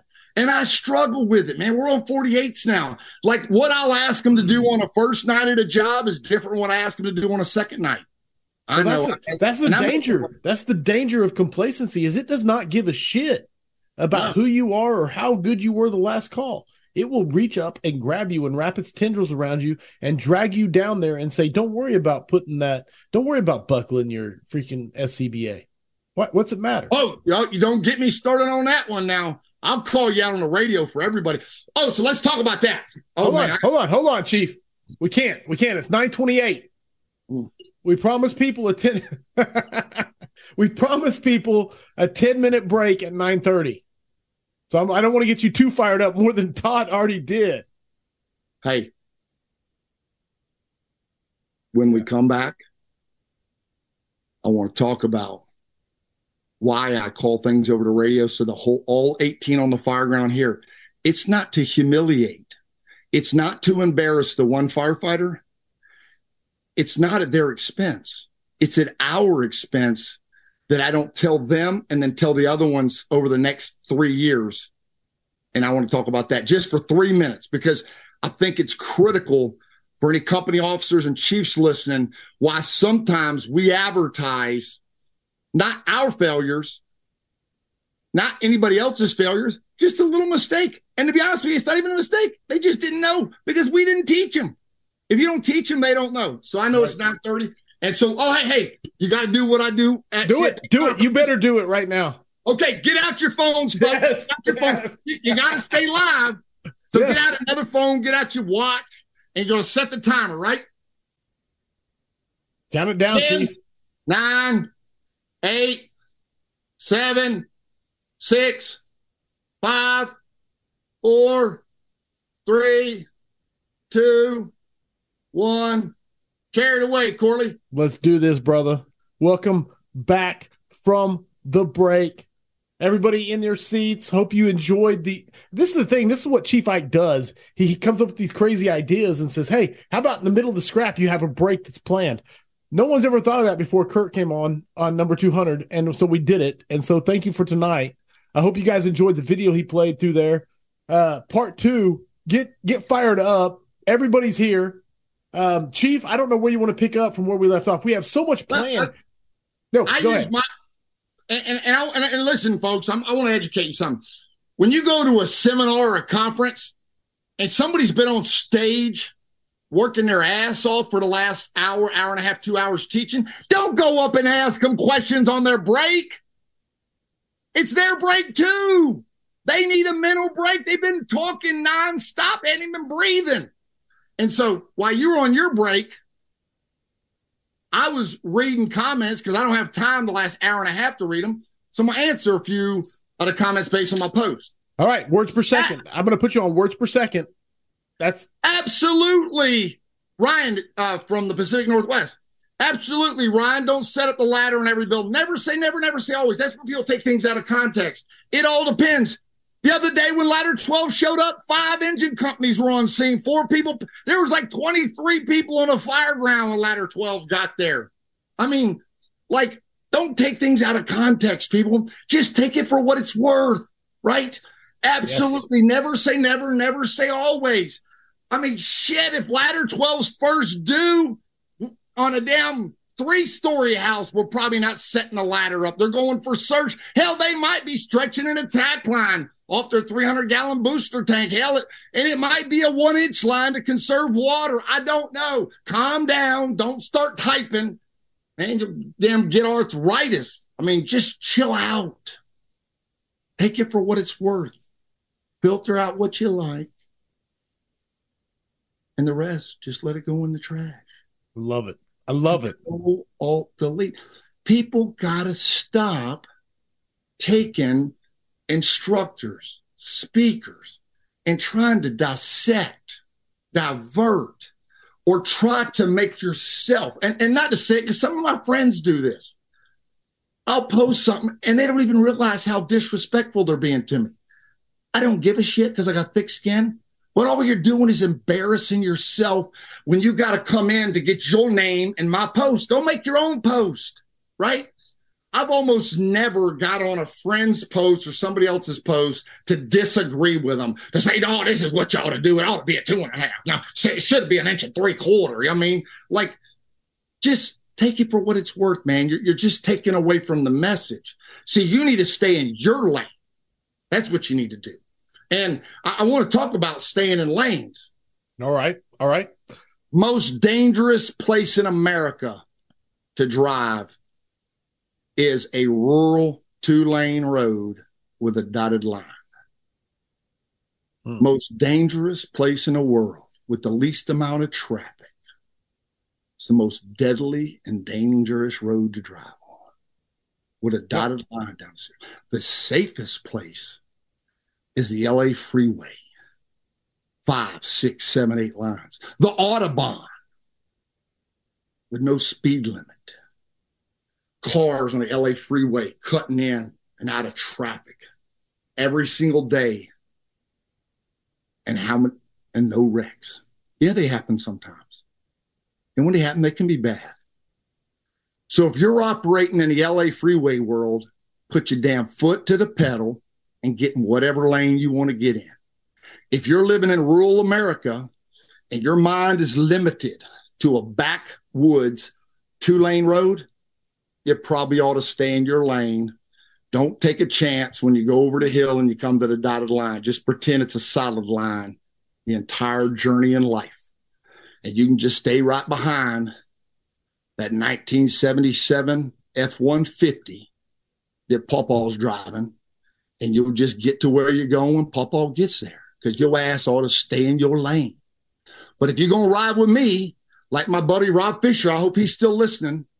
When he was in Colorado this last week, him and Jody came to hang out with Jessica and Lucas and I bet you at least 4 or 5 times I got on that freeway, that interstate in Denver, and I put the gas to the pedal. I said to Rob, this is why you don't buy anything but an 8-cylinder. You're going to live in an 8-cylinder world, drive an 8-cylinder vehicle. You're going to drive a 4-banger, then get your ass on a 2-lane road. Don't get out of your lane and stay behind whoever's in front of you. And right to my buddy Matt Scallon, I don't split speeding tickets. You're driving, it's at your expense. I'm driving, it's at my expense. Right on. We ain't splitting speeding tickets. If I'm going to pay a speeding ticket, I'm the one that's going to be enjoying driving fast and enjoying the thrill. So, I could talk for hours about, staying in your lane. And I want to say this, man. This isn't anything anybody said recently. Like, that's probably the most common thing I've been hearing for over a decade. And I've never really used that term. I don't like the term. I'll tell you the term I'm guilty of using, and I'm going to make a public apology tonight. Johnny come lately. It's known me a long time. That's what I'll say. You know what, man? Why these Johnny come latelys think they can come in here and do this and that and yada? And I apologize. I was wrong. I shouldn't have said that. Because Johnny or Susie come lately is the fire service. And they're going to be the smartest fire service. And we need them because they're going to make the difference. What I want to ask all of you that have got 30 years on a job, or maybe 25 or 35 or 40 years. And I said only 5 times. Already used 1. When the fuck are you going to consciously pass the baton and take it to the house? Because I'm thinking about it all the time. And I'm not talking about quitting anytime soon. I'm thinking about how am I going to control myself? Because I'm ate up with it. I'm obsessed with it. I drove my dad after Jonathan Kanzig said, man, he's done. My dad was dying of multiple myeloma. I got pictures. I drove my dad up to his office 3 weeks short of 81, took him into Midway's fire station, had him clean out his office on a Sunday, put his shit in the car, and I drove him home. My dad talked more negative, cussed me out. My dad didn't use curse words. Cussed me out driving him to the firehouse. I said, Dad, it's not an option. I can do it or we can do it together. And since then, on numerous occasions, I thought about, I don't want to be the guy that's holding a baton and I'm going to lose the relay. I'm consciously I don't know if it's going to be a year, 5 years, 20 years. I don't know, but it's on my mind already. Right. I'm going to do it. And I want to share something. I talk about, my dad, obviously, Pat Grace was a massive impact on my career and subjected me to FDNY. That's why I got that radio strap 25 plus years ago. Chief Pat Grace helped me get a Halligan tool and an 8-pound axe back in, I want to say 96, 97. Before him and I went and rode a Springfield Deuce in Jacksonville. But I'm thinking about consciously picking a day, man, where I'm passing a baton to somebody else. I'm moving out of the way to let them have it. It's like Brian Rush, man, that guy gets it. He calls me, I don't know what it was, 2 years ago. It might have, and then we had this conversation on the dock last year when he was staying at my house, but it's like him giving up the exponential engine, the PowerPoint. He's the one that motivated me to give up people before water and wanting to give up more PowerPoints. And I've always been somebody, you can video me, shit, Kyle Ramos has got more damn audio on me. I mean, he could probably incriminate me and get me a 3rd-degree felon. I'm sure I've said something stupid he's got recorded. But I don't care if somebody records me, takes pictures. I don't care what they do, man. If you can figure out how to make my PowerPoint work for you, that's great. Because I talked the first 4 hours and get the 4 slides. So if it works for you, that's great. But stop worrying about it. When you, I'm going to just be honest with you. When somebody says, and I've been guilty, I already admitted to it, but I want senior people listening tonight, think about this. When you let that trash come out of your mouth and you say, stay in your lane, you just admitted to the American Fire Service you're insecure that somebody's knocking on your back door. Somebody's possibly got a program or something that's going to keep you from getting a gig, you teaching somewhere, or their shadow is going to be a little larger than yours. Start doing some soul searching. Boom. Up your game. Because it doesn't matter what occupation is. When somebody says stay in your lane, that means you threatened them. That means, like in NASCAR, they only go one way. So it's not like it's a very educated sport. They just turn the same way. That's at least what they tell me. I've never watched a race before. That's not true. I went to the Atlanta Speedway with my buddy Johnny Workman, and it's the longest freaking rain delay ever because they just wanted to get, I don't know, they said you got to get one lap past half the lap so they don't have to have your money back or some shit. But that's the last time I ever went to a damn NASCAR race. And the only three I know about is in the South Bronx. Rescue 3 covers, Harlem. But and no disrespect to Dale Earnhardt. Shit, don't shoot me. I just see what happens when you start just free talking. No disrespect. But think about this. What do they say in NASCAR? Rubbin's racing, baby. Rubbin's racing. Let's challenge each other. And I want to give a shout out to Steve Kerber and Keith Stakes, man. Some of the two most emotionally intelligent, most professional people that want to see a greater fire service. Because you know what, man? I'll speak for myself. I spit in their face. I punched them. I was rude, whatever. I mean, I might be embellishing a little bit, but, I can promise you this, man. They pulled me in. And, I can't, I got the head over there. I was going to change hats every 5 minutes, but I thought I'd get exhausting. So I got my FSRI hat out there. And, what they're doing, man, is there's no personalities involved. It's like we want to give out a message. We want it to be a consortium of rural, suburban, urban. And I've got to see it firsthand, man. It's real. It's not fake. They want to get out the best message. And I think they would, if it came down to it, they probably wish that they didn't do the exterior study before the interior. But man, when you're trying to do a million things, nothing's going to be perfect. But, UL and FSRI, Steve Kerber, Keith Stakes, those guys weren't worried about who was in what lane. Shit, they wanted the entire freeway. They were ready to put Jersey barriers up, do a roadblock, and take accountability and lock everybody in one building to dissect and get their opinion. Right. That's what we need, man. And I'll tell you, number one, and I've told people on the CFT team this, number one complaint I get. And it's not that they don't like the speakers. It's not they don't like the instructors. They're just like, hey, we love coming to Pensacola Beach. We love the shuttles. We love the organized socials. We love the CFT team. We love that it's family.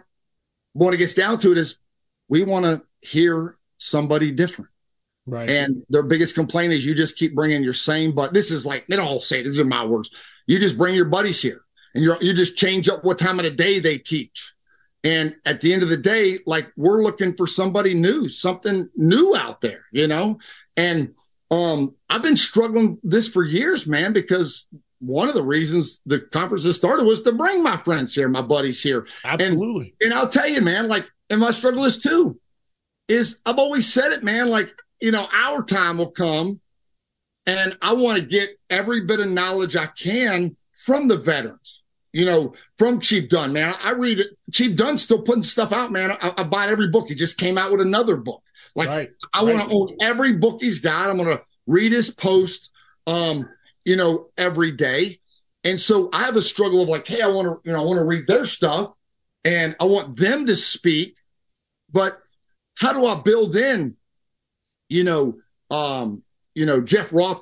I mean, I'm just trying to find a time to read his book. You know what I'm saying?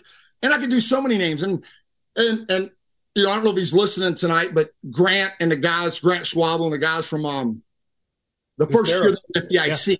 Yeah. And they were teaching a search class. And it was just genuine, man. I mean, I'd already been thinking about this topic that we're talking about, but they were at the restaurant, the Yard House. that's right next to the Hampton Inn where all the instructors are. Well, it's right next door, you know what I mean? And they got everything from chicken, steaks, hamburgers. So it's a big place. So I remember like yesterday walking over to their table, man, and it was a table of badasses, the whole table. And it was a diverse group. And I was like, man, y'all are awesome. You need to be here.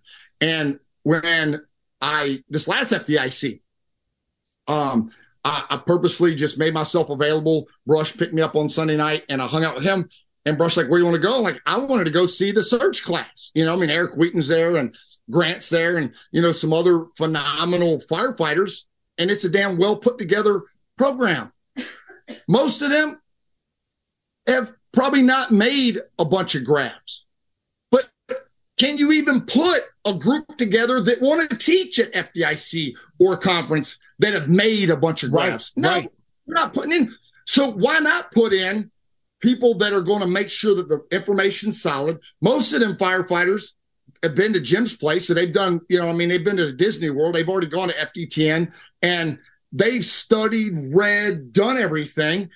Man, I want my kids taking their class if they were to get in the fire service, you know? Hell yes. And Hell yes. And I don't know how many years and ago that is the ultimate test of like, I mean this because, and I want to reference this because you sent me some screenshots a couple weeks ago of Trevor texting you because Trevor is your oldest. Yeah. He's interested in the fire service a little bit. He's dipping his toe, so to speak, is probably a good way to say it.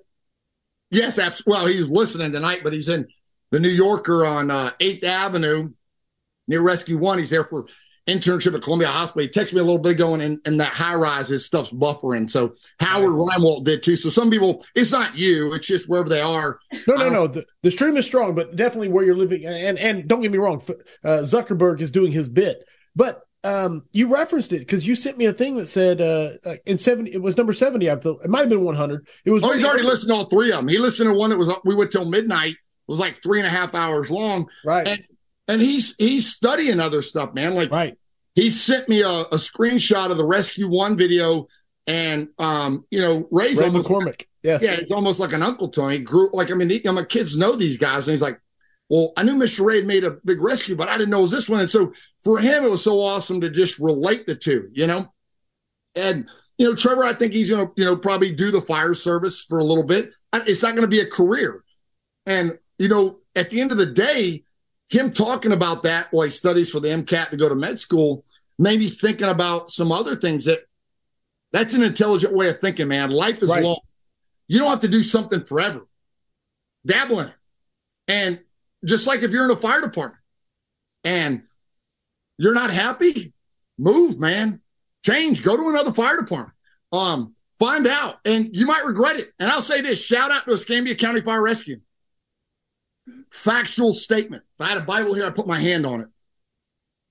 Almost every single person, almost every single firefighter that's left Escambia County Fire Rescue left for more money and what they thought was a better benefit package.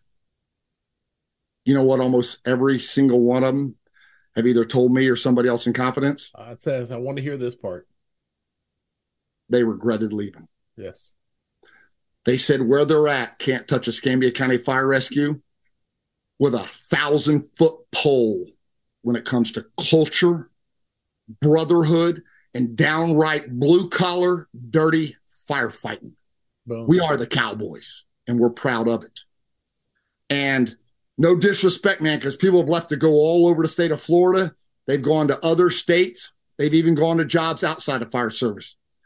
You know, never say all, but I'm telling you, man, the number is astronomical that have left and they regretted leaving, and or maybe they didn't regret leaving, but they said they miss it, and what they're getting will never compare to the broke down, poor Escambia County Fire Rescue that goes to jobs, goes to fires, and when something happens to a firefighter, the way people come together and that we don't worry about nickel and dime bullshit stuff.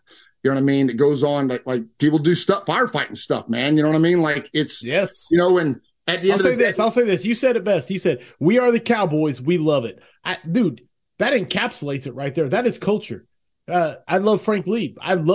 He said, "We are the FDNY. We play for keeps." I don't care if you're a Escambia County or FDNY. You just encapsulated it right there. Does that make sense? No, absolutely, man. Like, embrace it. Be proud of it, yes. man. That's fine. Now, I want to tell everybody this. I am 19 and a half years as a battalion chief. I've never broke $84,000 on my last pay stub in the end of December up till now.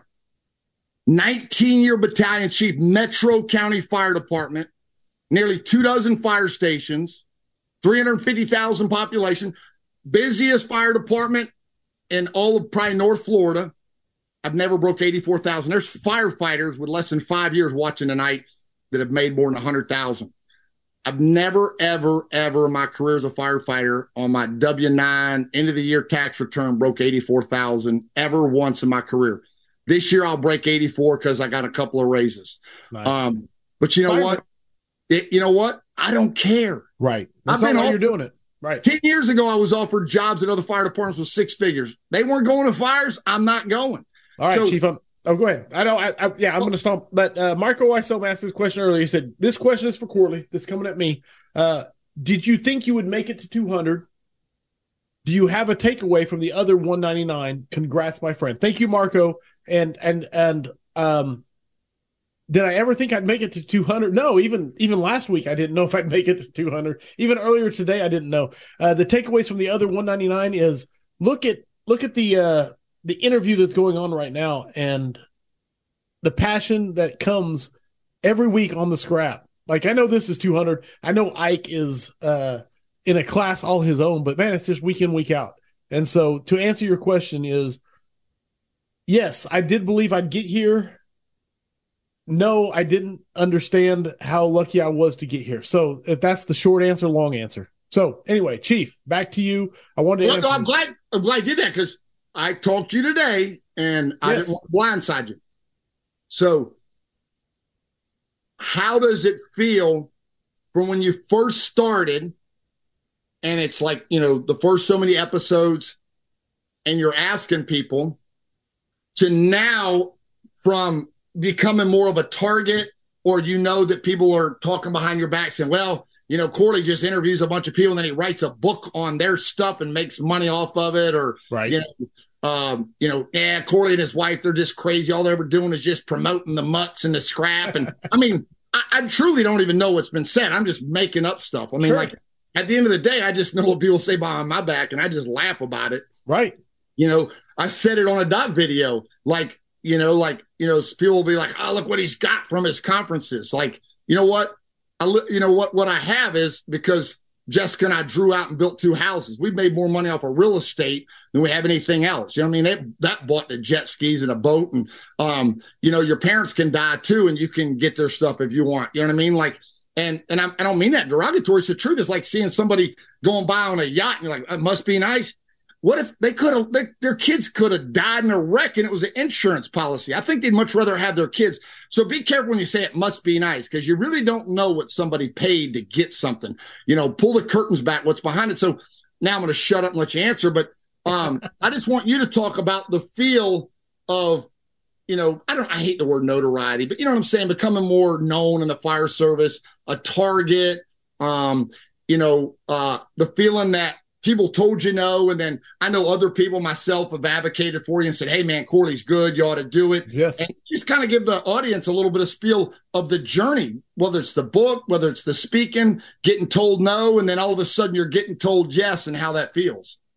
Man, dude, that's a lot to unpack in that question. But 100% is, that like you posted a picture today of me and you up there holding that wooden People Before Water plaque. Yeah. You know what I'm saying? And I say this often, but I am the luckiest dude in the fire service. And I mean it from the bottom of my heart, is the fact that I didn't know you 5 years ago. I didn't know you, but I consider you one of my closest friends. I didn't know Kyle Romagus 5 years ago, Howard Reinwald, Clyde Gordon, Frank Lee, Frank Viscuso. I didn't know any of these people 5 years ago. And all of a sudden, I consider all of them like I talked to Frank Viscuso on the phone yesterday on a very near and personal topic. And I am, you say we are the lucky ones. Out of the lucky ones, I am the lucky one. And I mean that from the bottom of my heart. I am the luckiest person in the fire service to be able to do what I do and interview you on number 200 and to be asked a question like that and just say, no, I'm just the luckiest. Brother, I still struggle with someone's going to call me up and say, hey, it's all a joke, brother. This is all a joke. No one's actually watching. And that's my own insecurities playing out. Does that make sense? Absolutely. Like, you'll never really know your impact on somebody 3 months from now driving to the firehouse, listening to the scrap, whoever you're talking to. And probably more powerful from somebody that, should be known, but's not known because, you know what I mean? They're some of the greatest people in the fire service don't write articles. They don't teach at conferences. Absolutely. There's just too much to give at their own organization. But they're hearing that person as they're driving their firehouse, dreading getting out of their car and walking in because of the harassment of being in the job and more interested in going and putting their gear on their rig and changing out the battery. And they're stressed because they're going to want to ask about the calls. And the person that we're leaving is going to say, it's got 4 wheels, round, rubber, and rolls. What else you need to know?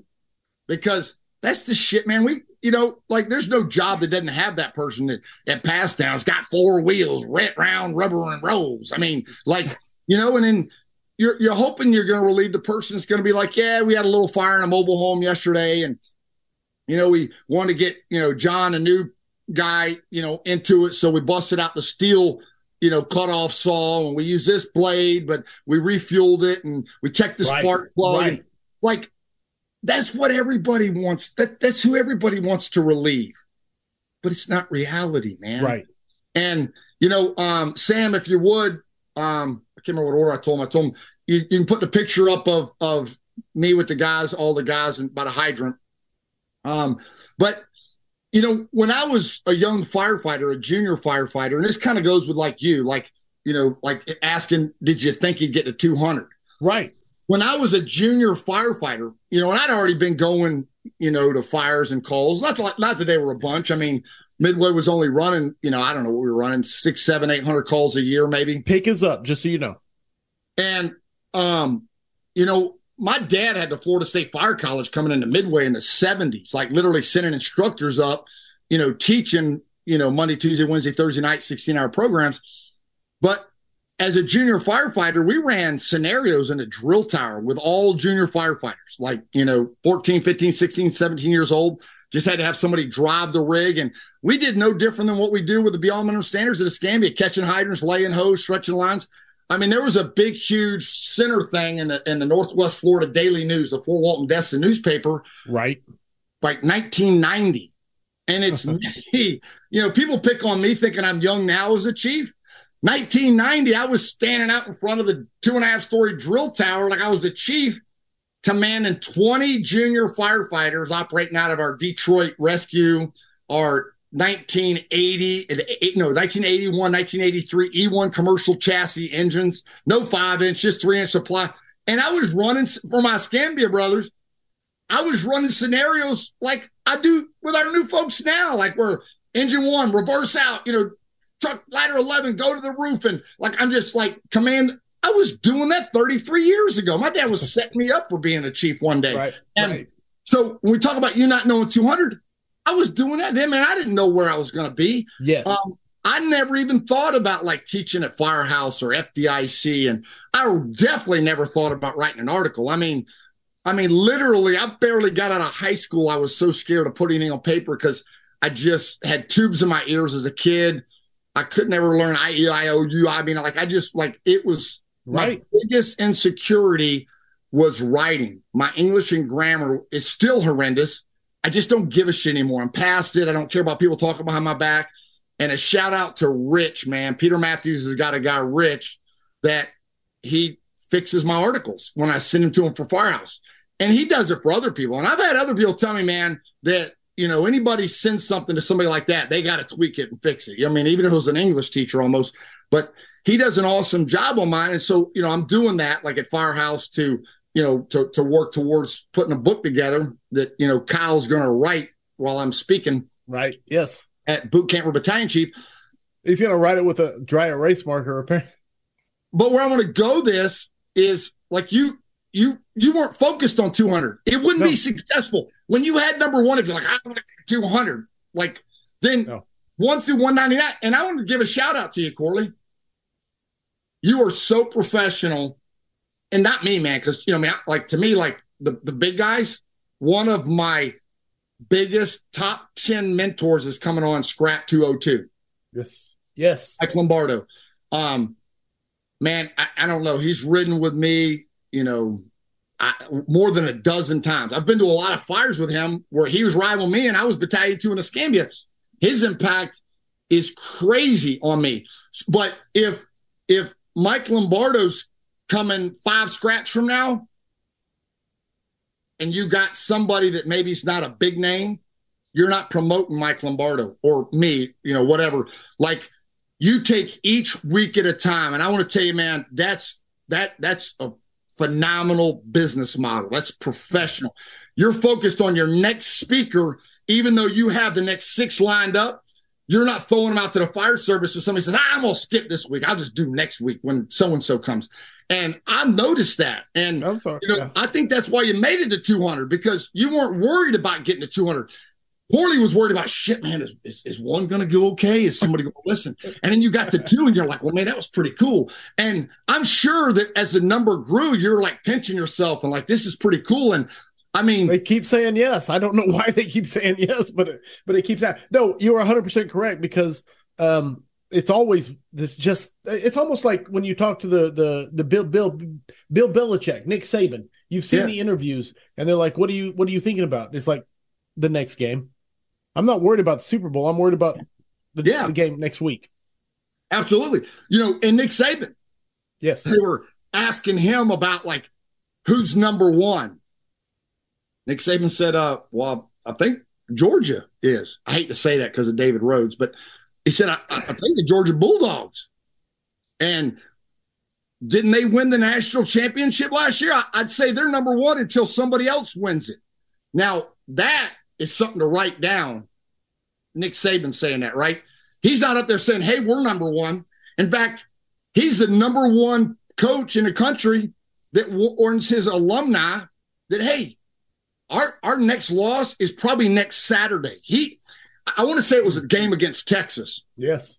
And I study him and other coaches about leadership. Absolutely. He said we're going to lose. Like, it was recorded without like saying it. He doesn't want to he wants his team to be ready, but he knows he's dealing with people that are used to winning, whether it's players, staff, other coaches, and his alumni specifically. The boosters. Especially. The boosters. Yeah. And we're a booster with the Gators. They're out of control, man. They are sickos, like pathetic. You want to talk about Monday morning quarterbacking? I mean, hell, every coach in the SEC sucks after they lose. I mean, it doesn't matter the 30 wins they had before that. But Nick Saban is, like what I said earlier, a chief's job is to eliminate all complacency. A football coach like Nick Saban, right? Or Dabo Sweeney, or, Coach Napier's doing awesome things on a recruitment trail. Coach Napier is not worried about this football season. I'm not going into it unrealistic. He's worried about 2 seasons from now, 3 seasons. Give me 4 seasons to get an entire freshman to senior class. You know what I mean? Like, he's looking at freshmen in high school. That's visionary thinking. But Nick Saban's like the battalion chief, the fireground commander that's like, you know what, folks? We're playing at their stadium. It's rough. We got to be ready. Yes. We're only 1 game away from losing. That's it. And the Scrap 200 wouldn't be here if you weren't worried about, hey, I just got to get Scrap 3. Yes. And it's got to be quality. And I'll tell you, I told Jessica this. Like, I wasn't stressed out about tonight. I wasn't nervous. But I put more preparation, more time into this scrap than I did the 3 before this together. Nice. Possibly every podcast. And I loved being on Fit to Fight Fire with Johnson and Spare. And I'm going to do something with them again And I've enjoyed every podcast I've done. Yes. But I put more time into this than every podcast I've ever done because somebody tonight is giving up their night to listen to me that's possibly, going to cheapvike.com and listen to every podcast I've ever done with whoever does podcasts. I don't want them to ever be like, well, shit, man, he doesn't, give anything new. It's the same. Right. Like, no, I can tell you this right now is we were on the phone today, 8 hours ago, talking about the new stuff. And he said, hey, just if I start going on to, you said this, you said, if I start going on to old topics, say words per second and get me back on, hey, go listen to the old podcast so that we can cover new stuff tonight. And that's an amazing thing. No, absolutely. I took my helmet off because I went and got a haircut for this thing, man. I called you while I was driving home, and I got notes, man, like right here, just real quick. Thermal saturation. Yes. Speaking national circuit teachers oversaturating the market, like to where you're not going to get called anymore. Biggest impact, original goal CFT, and what I'm most proud of. Biggest regret, stay motivated. FSRI, little water line selection, and what we've learned on doing it. We already covered the UK trip. CFT and the prices that we charge and why we charge them and how to make it work and how to compensate the instructors. And the list goes on, man. And then I got another thing here. Scrap 200. That was from like 2 weeks ago when I was, I'd read it, but I never finished it. The book Outliers. And I was reading Outliers, about 10,000 hours to be an expert. Yes. Reading people from the railroad and how many of the richest people in the world were born in like 1835 or whatever it was. I got all that stuff. It didn't matter. But, and I want to just talk about, like in the Outliers book, the Beatles. We talk about Scrap 200 and, learning things like a break from tonight, regardless of whose idea it was, like, having a break and, how can a scrap be long and how can it be short and how do you package it for somebody listening to that doesn't visually see it? Like I told Corley, we were going to put up these pictures, but I wanted to know that it wouldn't matter if somebody didn't see it. You know what I'm saying? Like it's not going to take away from it. And it just talks about the Beatles in Hamburg, Germany, 8 hours, 7 days a week. First trip, 106 nights, 5 hours. Second trip to Hamburg, Germany, 92 times. Third trip, 48 times. Like the number of times the Beatles went and played in no place. Nobody showed. Yeah. Nobody showed. And they played and they played and they played when nobody was watching. And I'm going to tell you something. When I talk about training when nobody's watching, I think of Brian Olson. And I know most people forgot about him because he's out there, but you want to watch some cool shit, man. Go check out Brian Olson on Instagram and what he's doing and his rucks and his thing. I'm telling you, like Lucas will be going off to college next year. It's on my to-do list to hire Brian Olson. Let me fly to Eagle, Idaho, right on, and make me a man in a week. I just want Brian Olson to make me a man in a week. Like, right on. Scare the shit out of me. Take me on whitewater rafting. I'm not going to carry them rocks like he does, but I just want to go for a week, and then my hands come back and look like maybe like 1/100th of what his hands look like. And I say to this day, he built the best door prop that I've ever used. If I'm telling somebody to buy one, I'm gonna probably tell them to if they're tight budget, buy one from Justin and Brian. The Woods Force Laundry prop. If you can afford it, your fire departments, look at what Todd Shepard has and everybody else. I got a pack store. They're all over. Yes. Yeah. So I'm not, it all depends on how much money you got to spend. But you want to talk about a door, the door that Brian Olson built, and there's only one of them. It's down in Del Norte, Colorado. We had him bring it up to Gunnison. It's the best door prop ever. Nice. And that's probably sentimental to me because Brian Olson made it and then drove some 14 hours. I'm an idiot. I didn't know how far he was driving, man. Like I thought, like Boise, Eagle, Idaho, man, Colorado shit, they'd probably be there in about 4 hours. Man, I don't know where Cheyenne is. I mean, they talk about it in the George Strait song, but shit, I just know they got cowboys out there. So I didn't have a kind of a clue of where the distance is. It's like somebody saying, hey, I'm coming to Florida and they're going to the Miami. I'm like, man, I can drive to Chicago quicker than drive to Miami from, Pensacola Beach. But where I wanted to go with this is I'm still trying to go over about you getting to 200. Like if you want to do a fire conference, You want to do a podcast? You want to do something great? You better be ready for the long haul. Right on, bro. Man, and nobody's coined it. So stop saying stay in your lane when somebody makes a sticker and you think you came up with his shit. Ain't nobody listening to Dyke came up with shit. All of you got it from somebody else. Everything I do, I got from somebody. I could consciously say I don't know where I got it from. Dude, man, like when I'm writing command success article or column, every time I'm writing it, I think about like Vincent Dunn, Bill Guston, and all their stuff. I'm just like writing it, man. Like even this one that was about county firefighting, you know what I mean? A deviation of staffing, even though they're from big departments, like the impact, you know, of all of that stuff. So I didn't come up with any of it, man. I've told this story all over the country, 1,000 people teaching. Hell, it's worth the risk, the sticker and the damn graphics and the slogan. Yes. I would have never done that. Damn, DJ Stone just did it and it took off, man. Like we wouldn't even be doing like apparels and shirts. I wish my speaker, my turn. It's worth the risk sticker has been here for every scrap. That's there. We can see it. IW. That's all you can see is IW. But yeah. But the point is like at the end of the day, that wasn't a priority for me. You know what I'm saying? And you know, one of the biggest things, you know, that I learned from, you know, Jim McCormick is like just the grind. Like, yes, it's a grind, man. Yes. There's days that I'm exhausted. Yes. And I don't want to post something. I'd love to tell you, man, I'm jumping up, you know, glory and excited and all that. I can tell you, man, like I'm the most excited when I'm at work on duty at Escambia that I've ever been because I'm going to fires. I'm enjoying a kitchen table. I'm enjoying a firehouse. I'm enjoying drilling. Right now, I'm enjoying it so much I'm about to wear my guys out. You know what I'm saying? And I just got to back off the throttle because I'm trying to make up for lost time. But I like that. Like I've been traveling and teaching so much for so long. It's not that I don't enjoy it. It's just, it's exhausting. Yes. And it really is no different than, you know, whatever else you do for a living. I always say build fences and cut grass and all that because that's the most common thing people have been doing since I got on the job. They were doing that 30 years ago. So it's no disrespect anybody's doing it. You know, like that's just what people do. And when I was in Pensacola, a lot of guys were subcontractors and, you know, framed houses, sheetrock, trim.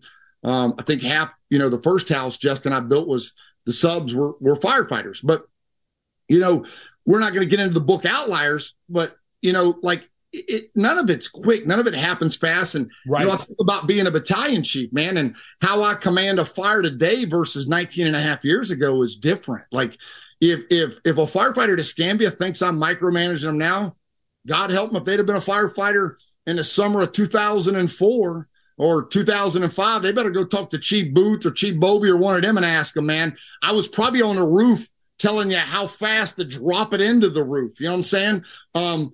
Because whether you like it or not, man, you know what? I was a firefighter. Right. Guess right. What? I'm still a firefighter. Right. You know, if they come me and say, hey, Chief, you know, some of the guys are saying behind your back that you've never been a firefighter. Well, what the fuck am I right now? Like last time I checked, I went to a fire yesterday and I was wearing full gear. Like the problem is they're limited thinking rank has to do something with it.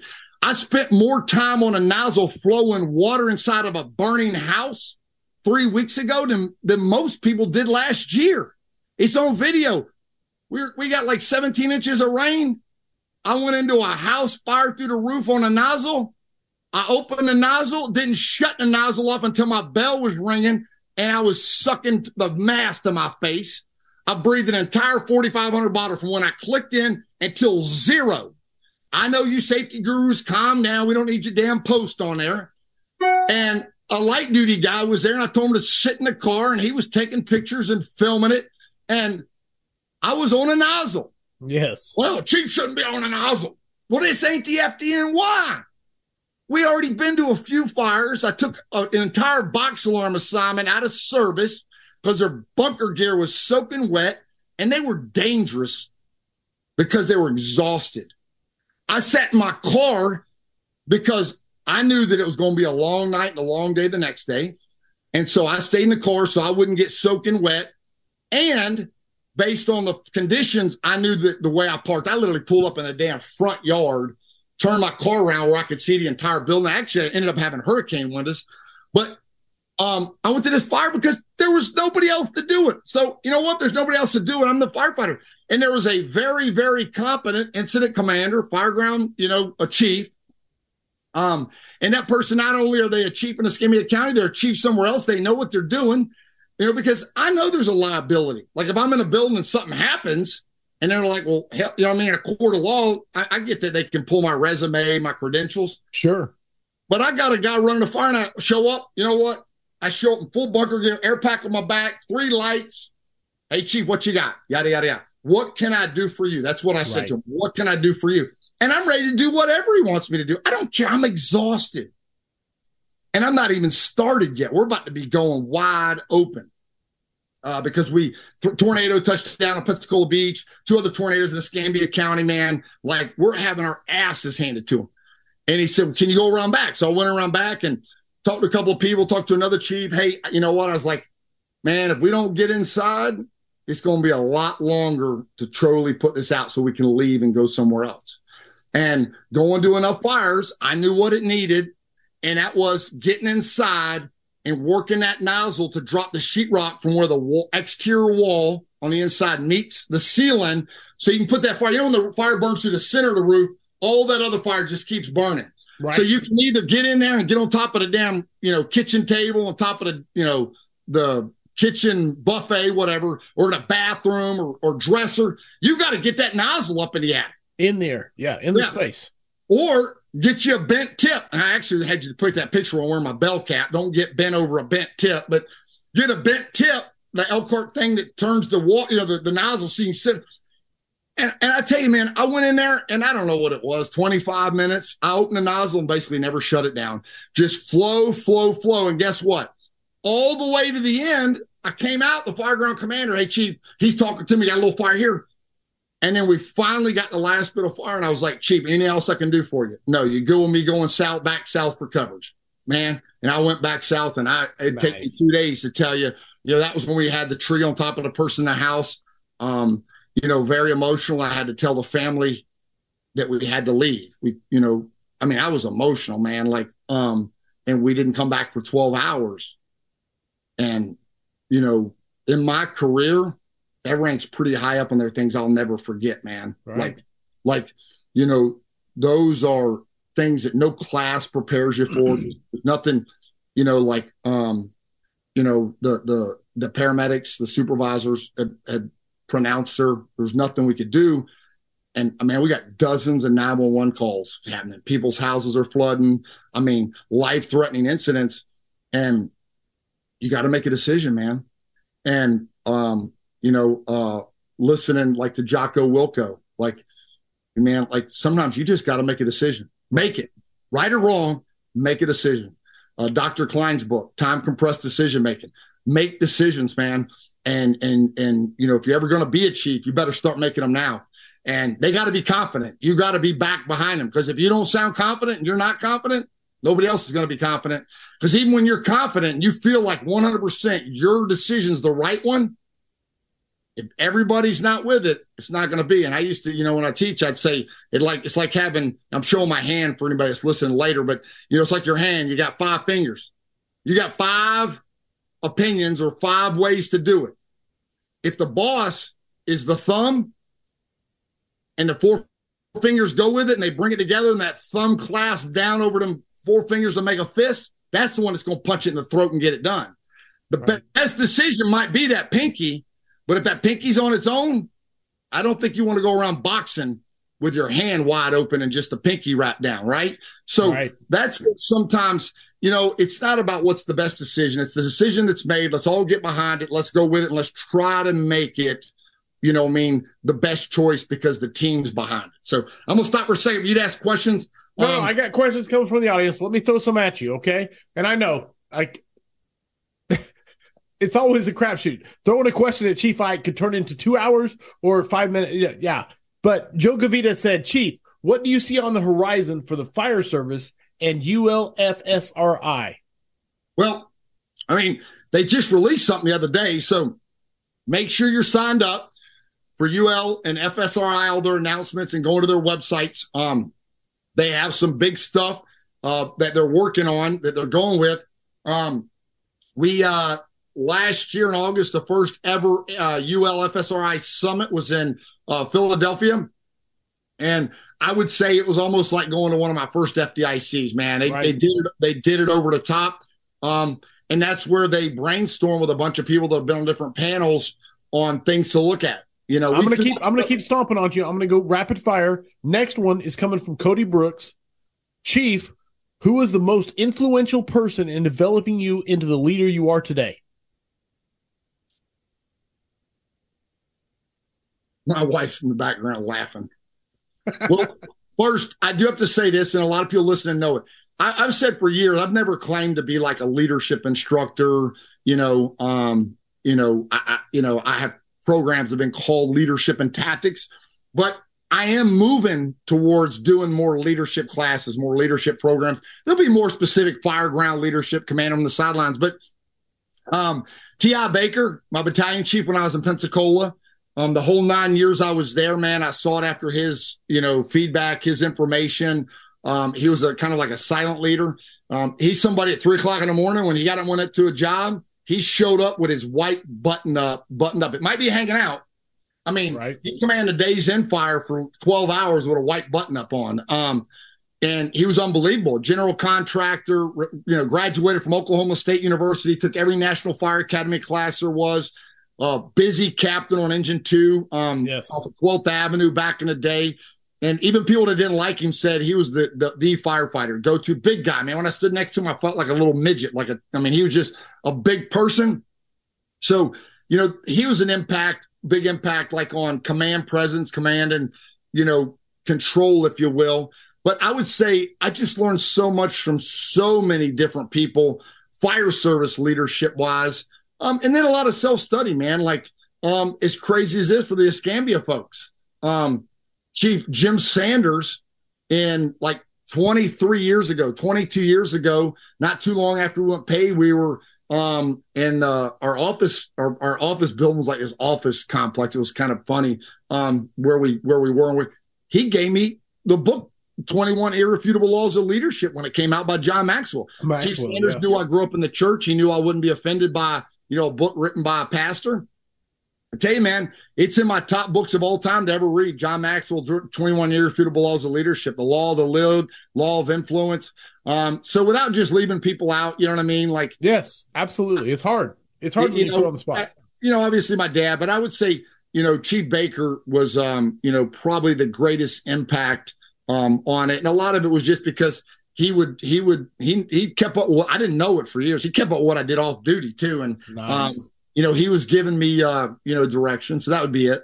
I'm shifting gears on you. The Vigilantes, they're amazing people. And I asked them whenever I book a guest, of course, everybody knew you were coming up for 200, when we announced it. But the Vigilante question of the week is always a big thing. There was 20 of them thrown out there. I picked a few, and I'm throwing this one at you.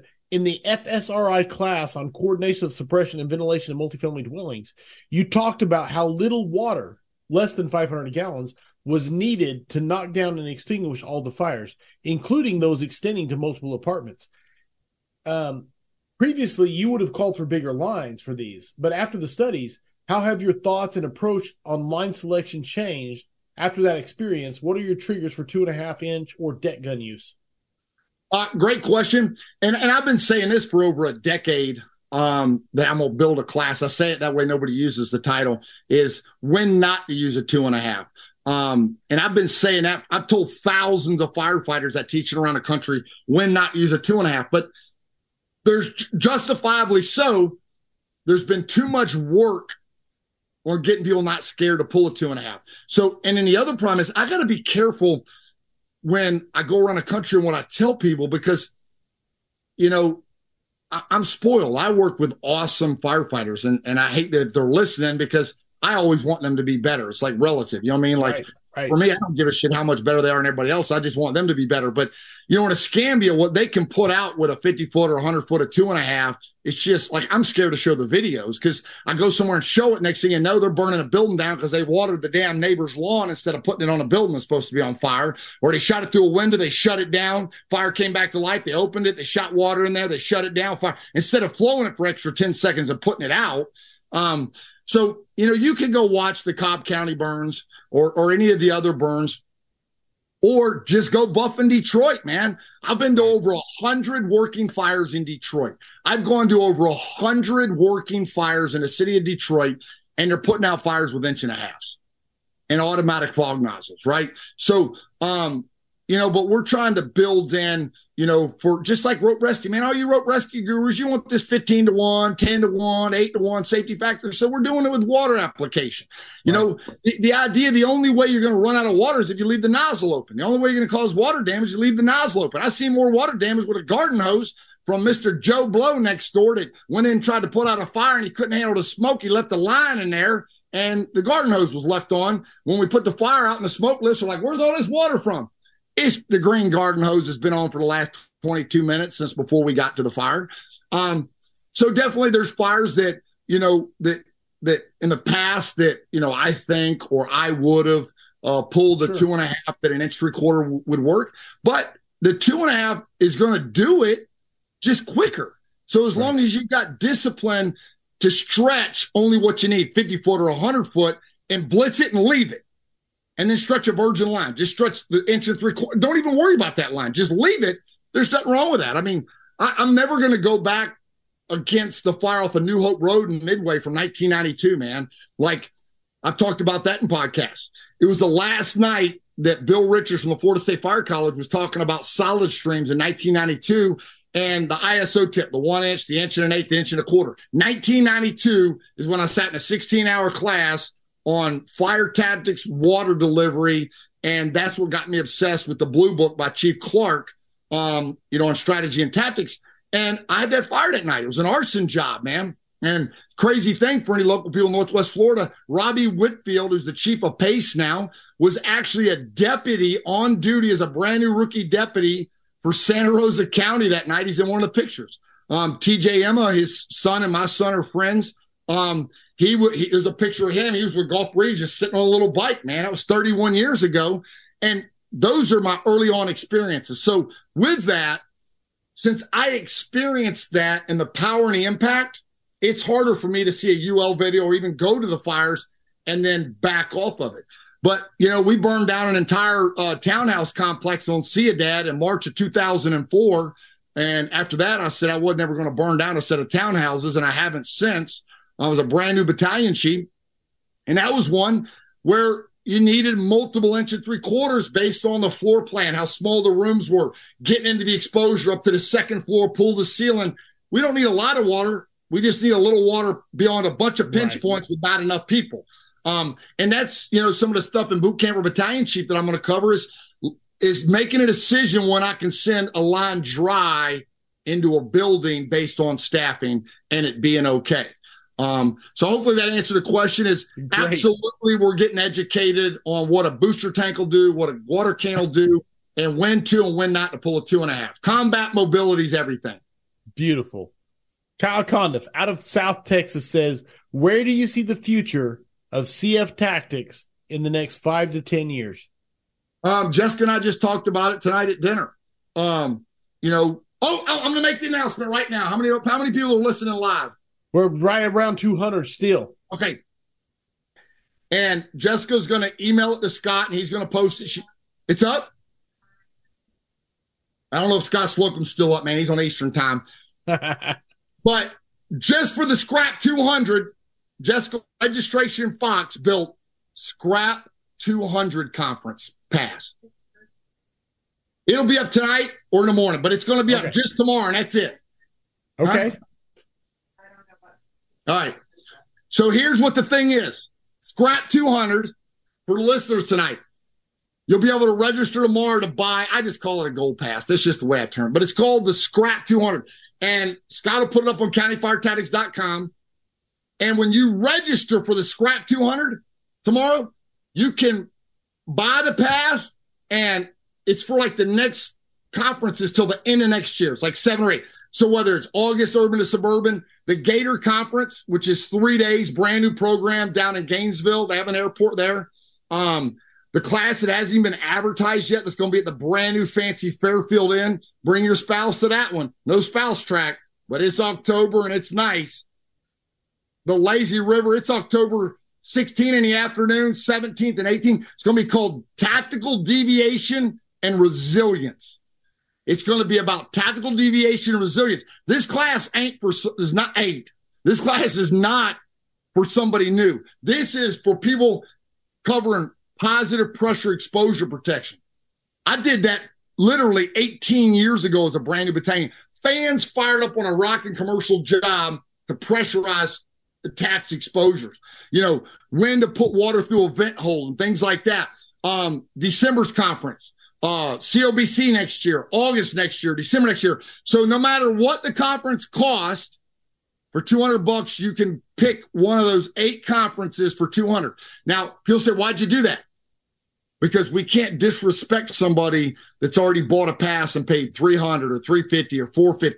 So anybody that's already bought a conference pass, you can still buy one for another conference or whatever. So it was a way to make a CFT conference in the future. And when you register, you got to pick one. But as anything else we do, we don't do refunds, but we do credit. So then you can pick another one. So tomorrow you can invest $200 in a future CFT conference pass.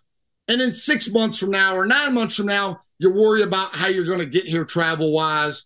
Remember, all of our conferences, you don't have to pay for the hotel till you actually stay at the hotel. That way you don't have to have the money. We always do the free parking and the free shuttle. So I'm excited about the Scrap 200 conference is what I'm calling it, but it's really the choice of like 8 different fire conferences for anybody to do. So there you go. On that, but I was going to tell that earlier and I didn't. So sorry about that. But go to California Tactics. You got to buy it by tomorrow night. Tomorrow night, midnight. Tomorrow night, midnight. Is that work? No.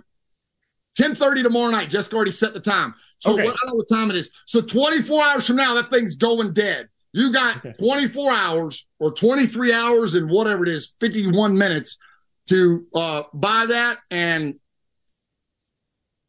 use it for whatever. So that's it. Sorry about that. What was your question now? CFT, where we're going to go. So I told you that. So, the future of CFT. So here's what the future is. And I'm serious about this. It's locked in. I've already done it. The future is we're going to kill this year. We're going to kill next year with what's already pre-selected. And it'd take me an hour to tell you we're doing more than we were going to do. And the only reason we're doing what we're doing this year, next year, is because the Hilton stepped up and came to us and, realized I was serious about backing off. And they said, what if we give you 2020 prices? Free parking, the crazy deals, because, at the end of the day, they're in a business to make money. COBC back in May, they could have rented them rooms for $100 to $200 more a night than the firefighters are paying. Yes, they can. We know. Trust me. They're packed out all the time. The demand to go to Pensacola Beach is just crazy. So we, since they were willing to do that, we're doing it. But after next year, what you're going to see 100% are things like the Gator Conference, the 3-day Gator Conference in Gainesville, where I'm going there. Right. Teaching 3 days. And there's a method to the madness, man. 2 of my kids go there. My youngest, hopefully, will go there.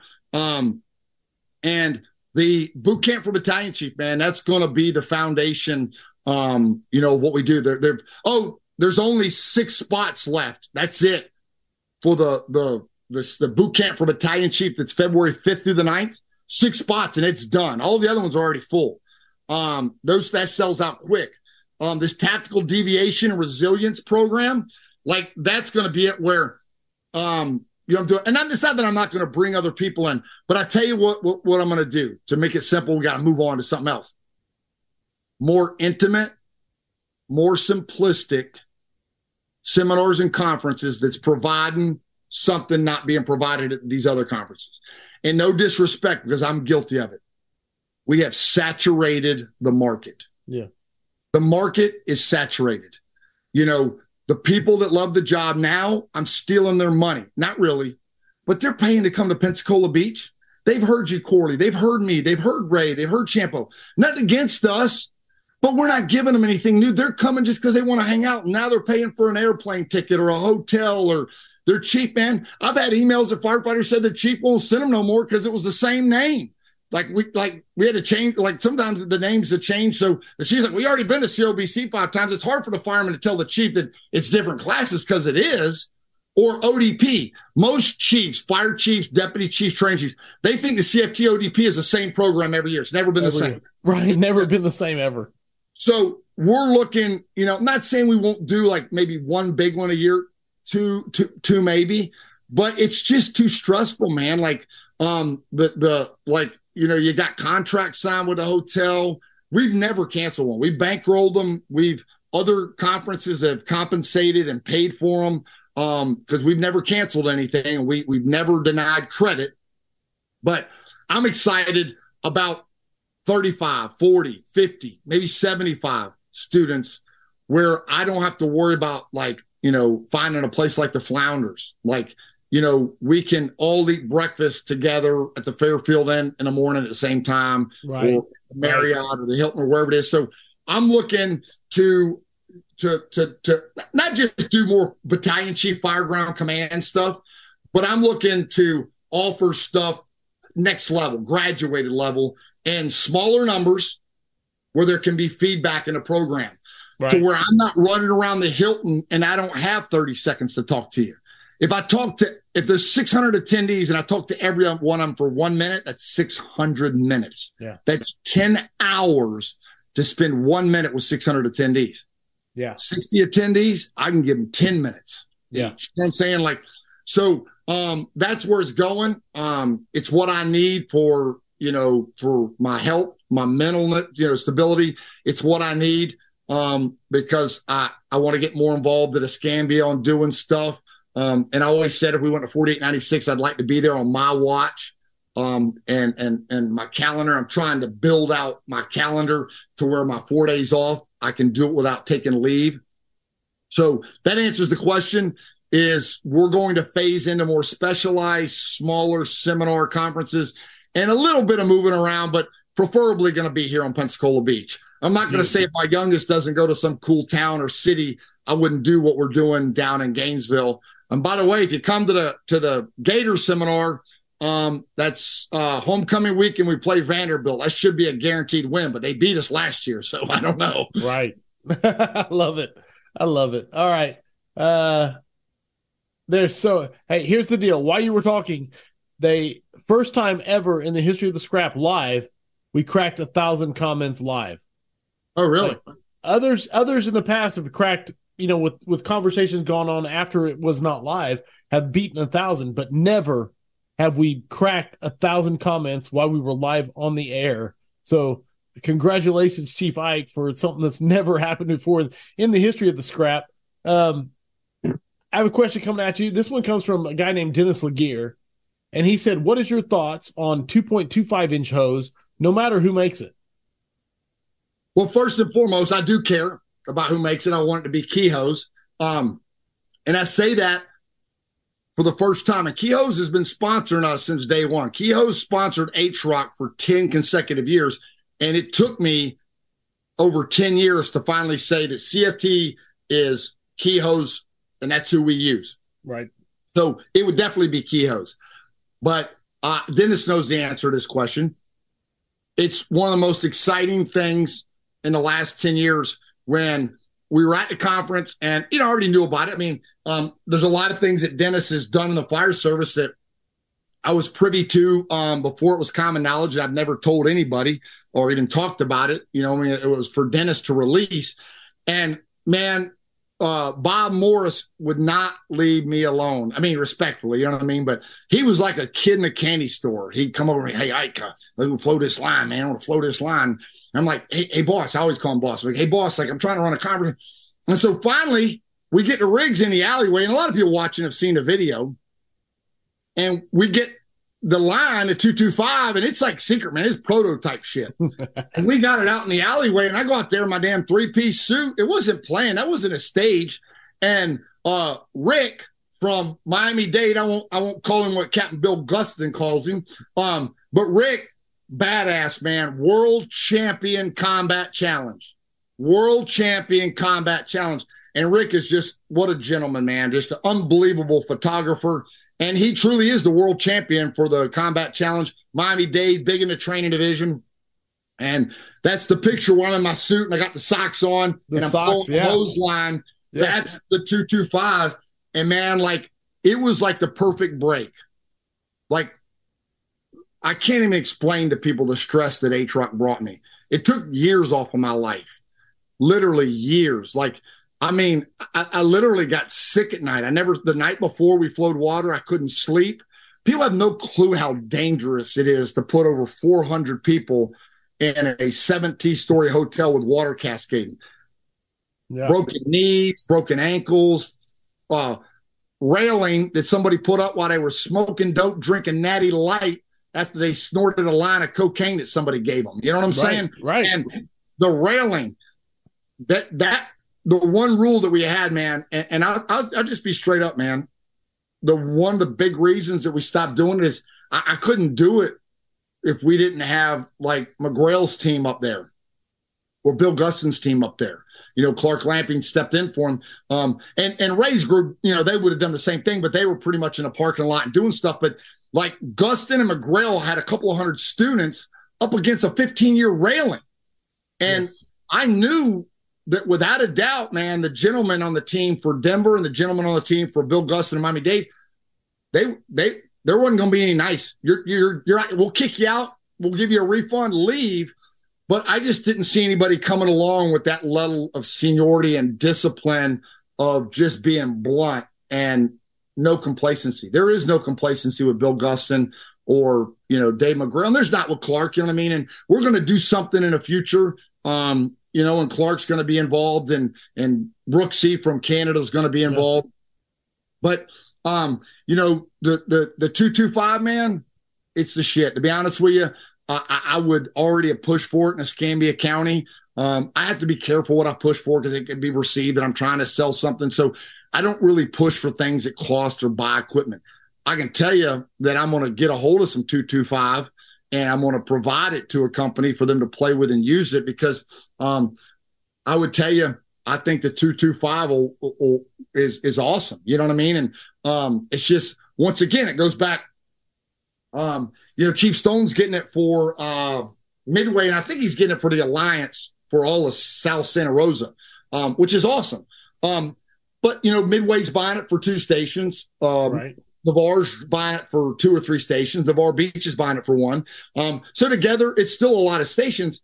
But, you know, like if I'm in a staff meeting, then, you know, and I say, hey, we should get this, then we got to just like, you know, how much do we buy this year? How much do we buy next year? You know, what rigs do we put it on? And then, you know, then you got to train all them people on the, you know, the friction loss. And then you got to determine, you know, here they might pull up like they did the other night on that shopping center fire. So it is a little more complicated, and I hate that part about it. But hands down, I think that the 225 is the interior commercial attack line for 99% of what the fire service does. And this goes with the gentleman's question earlier about UL. Right. That with thermal imagers, a supervising officer using a thermal imager, reading the thermal heat above them, water application, reading the water map with a tick where they're not having to touch the hose line. You know, that's something I talk about in commercial rule of engagement. But if you assign a supervising engine boss, not somebody's holding the hose line, man, that 225, the flexibility of it, and still the ability to flow 200 and something, you know, it's unbelievable. But I'm going to close it out with this. We got to get all them stubborn people out there to stop realizing 56 things ain't what we need just because granddaddy did it. That the 7/8 is all we really need. We proved it in the gallons per second test. You're going to put more water on a fire with a nozzle open on a 7/8. If the thumb don't fit, it's what you need. 7/8, and then we move to the 225 because the separation is kind of like Brush's thing on the exponential engine. There's enough of a separation. But if you're going to be stubborn, use that 15/16, then you might as well just go ahead and have a 2.5 because, I mean, why in the hell even change lines if you ain't going to change that much of the flow, right? And I'll leave it at this. There is truth. Only one. Dennis doesn't agree with me on this, but that's okay. That's why we both got opinions. Remember, even Tom Brennan and what he thought about cutting a roll-up door wasn't the same as what John Norman thought. You telling me one of them are wrong, right? 2 guys, phenomenal leaders in the fire service on FDNY. People are going to have differences of opinion. But the reality is there's only one adjustable flow smooth bore in the American Fire Service. It's a 7/8. You can underpump it and you can overpump it on almost every brand and model of hose out there and not worry about kinking. You get that 15/16, boy, you better pump that shit at 50 on a lot of the hose. If not, you're going to have a serious kinking problem. All right.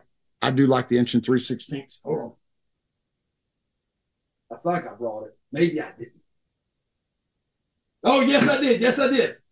I don't know if y'all know this, but behind me, I got like a collection analysis. So just for Dennis, there's the 1 3/16. And we can pump it up to Chicago, or we can pump it down to FDNY, or 1 3/16 at Oakland style. There you go. This is it, man. I mean, I honestly, this is what people clued in for the 200. 100%. Well, if you stay on late, they get the best stuff, right? Absolutely. So, absolutely. So here's a 7/8 that we spent a lot of money on at the auction at Carolina Fire Days. Nobody wants to know. Literally, 2 people walked up to me and they said, "Chief, won't Stretch give you one of them for free?"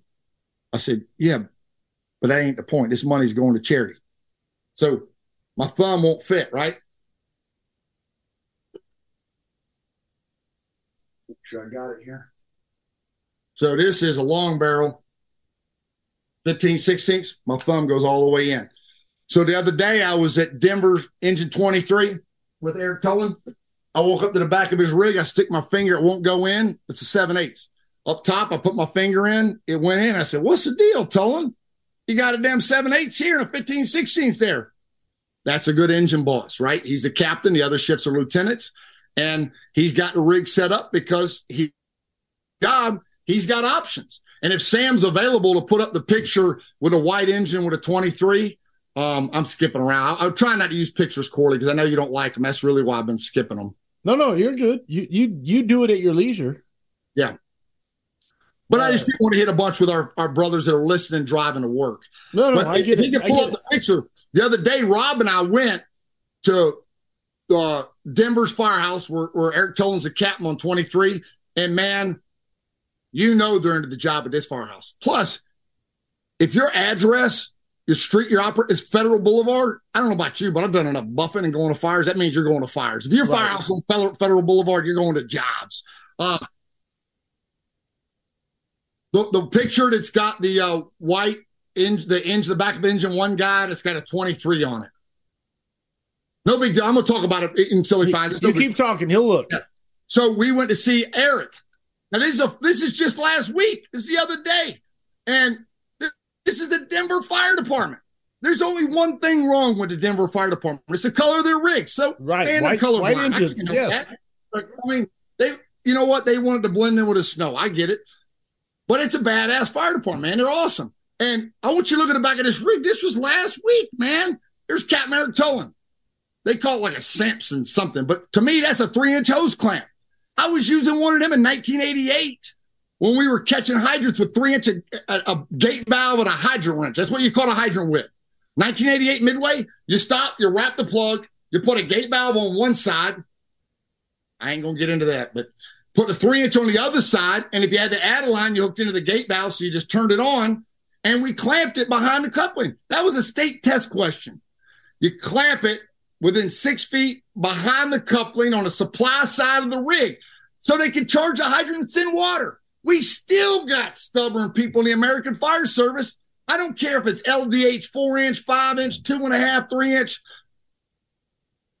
Rarely do I say always.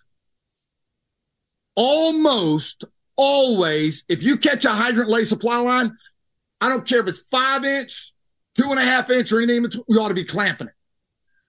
That way, the plug hydrant firefighter just charges it, sends water to the clamp, and you figure out, do I want to hook it into this rig? Do I want to hook it into that rig? Does the clamp move? What size section? But if you look at that, where Captain Tullen's standing, Denver Fire Department, still running 3-inch supply with a Humat 4-way hydro assist valve.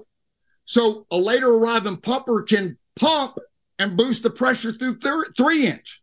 Nice. Now, I don't want to get into a debate about it. Right. Absolutely not. We absolutely need LDH. Some people need 4-inch, some need 5-inch. Dennis is probably still listening because he's spoiled. He's on the West Coast time. But I'm with Dennis on dual bed is a 3-inch. But dual bed's a 3-inch in for everybody, 5-inch in for everybody. But everybody that's into the job, and if you're going to command fires, more so, and that's the problem, man, is people think because they come cheap, they don't have to know all this stuff. Absolutely. You need to know it more than anybody else in case they don't know. Over the radio, you can, in a split second, this job is so easy that you can tell somebody how to do it. Right. As long as you got somebody that can physically do it, right? So we need to know when we're just going to lay a 3-inch on the ground or backstretch it. And I'm going to just leave it simple as because I'm going to get off into a tactics class. But the reality is LDA chose is to relocate your hydrant to the fire complex. Sometimes a fire complex might be a private dwelling, might be a large private dwelling, might be a mansion, might be a strip mall, might be a warehouse. But once you're on a fire ground, and a rule of thumb, what I mean on a fire ground is within 300 feet. Those are about 300-foot drill. Okay. And when we're on a fire ground, we want the hydrant. We catch the hydrant, lay 5-inch, comes into a fire truck. That fire truck that LDH hose comes into is the banker. The banker should almost always distribute money via a 3-inch or 2.5-inch line. Why? Because it's faster. Everybody wants their money by Western Union. Everybody wants an ATM. Everybody wants their money yesterday. Well, the best way to do it is a 3-inch hose because now you need pressure to get volume. So you're going to get it faster. If you have a pump failure, the pressure is going to probably be high enough to operate with today's hose that we use, today's nozzles, and it's not up for debate. To take 5-inch and run 5-inch on the fire ground from one rig to the other is absurd 99.99999% of the time. We shouldn't be hand stretching 5-inch. All the 5-inch occupying these engineers' compartments almost needs to go away. Using a Storks coupling to feed water from the banker to a spender is absurd. And I'll tell you this, talk about county fire tactics, man, this could be an hour in itself. The new Ladder 12 in Escambia could be the best spec rig in the history of Escambia County Fire Rescue. It's not a suburban Quint. It's not an urban ladder truck. It's a county ladder truck. Why? Because it's going to a fire with 5 engines surrounding it. The Ladder 12 sits as like the center of the wheel, and off of it's a bunch of spokes, and they're all engine companies. Right? Love it. So the ladder truck is rarely going to be first due based on its territory. And if it is, they're going to be getting off the rig, making sure they ain't getting run over by the damn second fire truck that's showing it's an engine company. And we do the booster backup anyways. And I tell you, the only reason it's got a 300-gallon tank is that makes it NFPA certified. 0 LDH. I hope Dennis is still watching. Man, I can't tell you how excited I was when it actually showed up and it didn't have LDH on it. I'm telling you right now, Dennis said he's in Charlotte, so he's on Eastern Standard Time, so he is up late watching. Hey, I'm telling you, man, I am on top of the world that we do not have LDH hose on our ladder truck. And I'll tell you, I've been operating as Battalion 2 since 2004. I moved in there when the station was built in September 2007. So this September, 16 years I've been operating as Battalion 2, rolling out of the same firehouse with Ladder 12. Yes. And I'm telling you, in 2007, I would have said they needed 5-inch. But it's 2023. Yes. And in 16 years, we've added engine companies around it. And I've gone to fires, and I don't want a ladder truck laying a supply line. And they said, well, what if there's nobody else? Then wait. Because if there ain't nobody else, you ain't going to do shit anyways. So go to the fire scene, set up, and hopefully somebody can show up and forward lay it and leave it, or they can pull in, drop a 5-inch to the 4-way and make it a modified 4-way or a gate valve where if you know how to use that, you can turn it around, and that way it's just a big gate valve. Got that from Bill Guston 20 years ago. And then reverse out to the pump, because that's the best way to get water, is pump the water. You can push it, but you can't pull it. Trust me. It's what the municipal water company's been doing forever, for decades. Then the ladder truck can position where it needs with nothing coming off the back of it. Now, Why do I think a county ladder truck shouldn't have LDH? Is because whenever you position, either have the engine company stretch something that's manageable to stretch, a 2.5 or 3 inch, and or the 3 inch that's on the back of ladder 12, they can just stretch it back to the banker. And now to get the volume from the banker, they're going to have to give you pressure. So now you don't even have to use the pump on the quint, even though it's there. If you wanted to, you could. But you could feed into the back of the aerial and do direct, and that's a class in itself. But you don't have to come to tactical deviance and resilience for that now. I can't give all my stuff out. But that's another thing is firefighters in suburban and county fire departments need to understand when you bring it into the pump via the piston intake or the auxiliary. And Dennis, don't be giving this shit out for free either.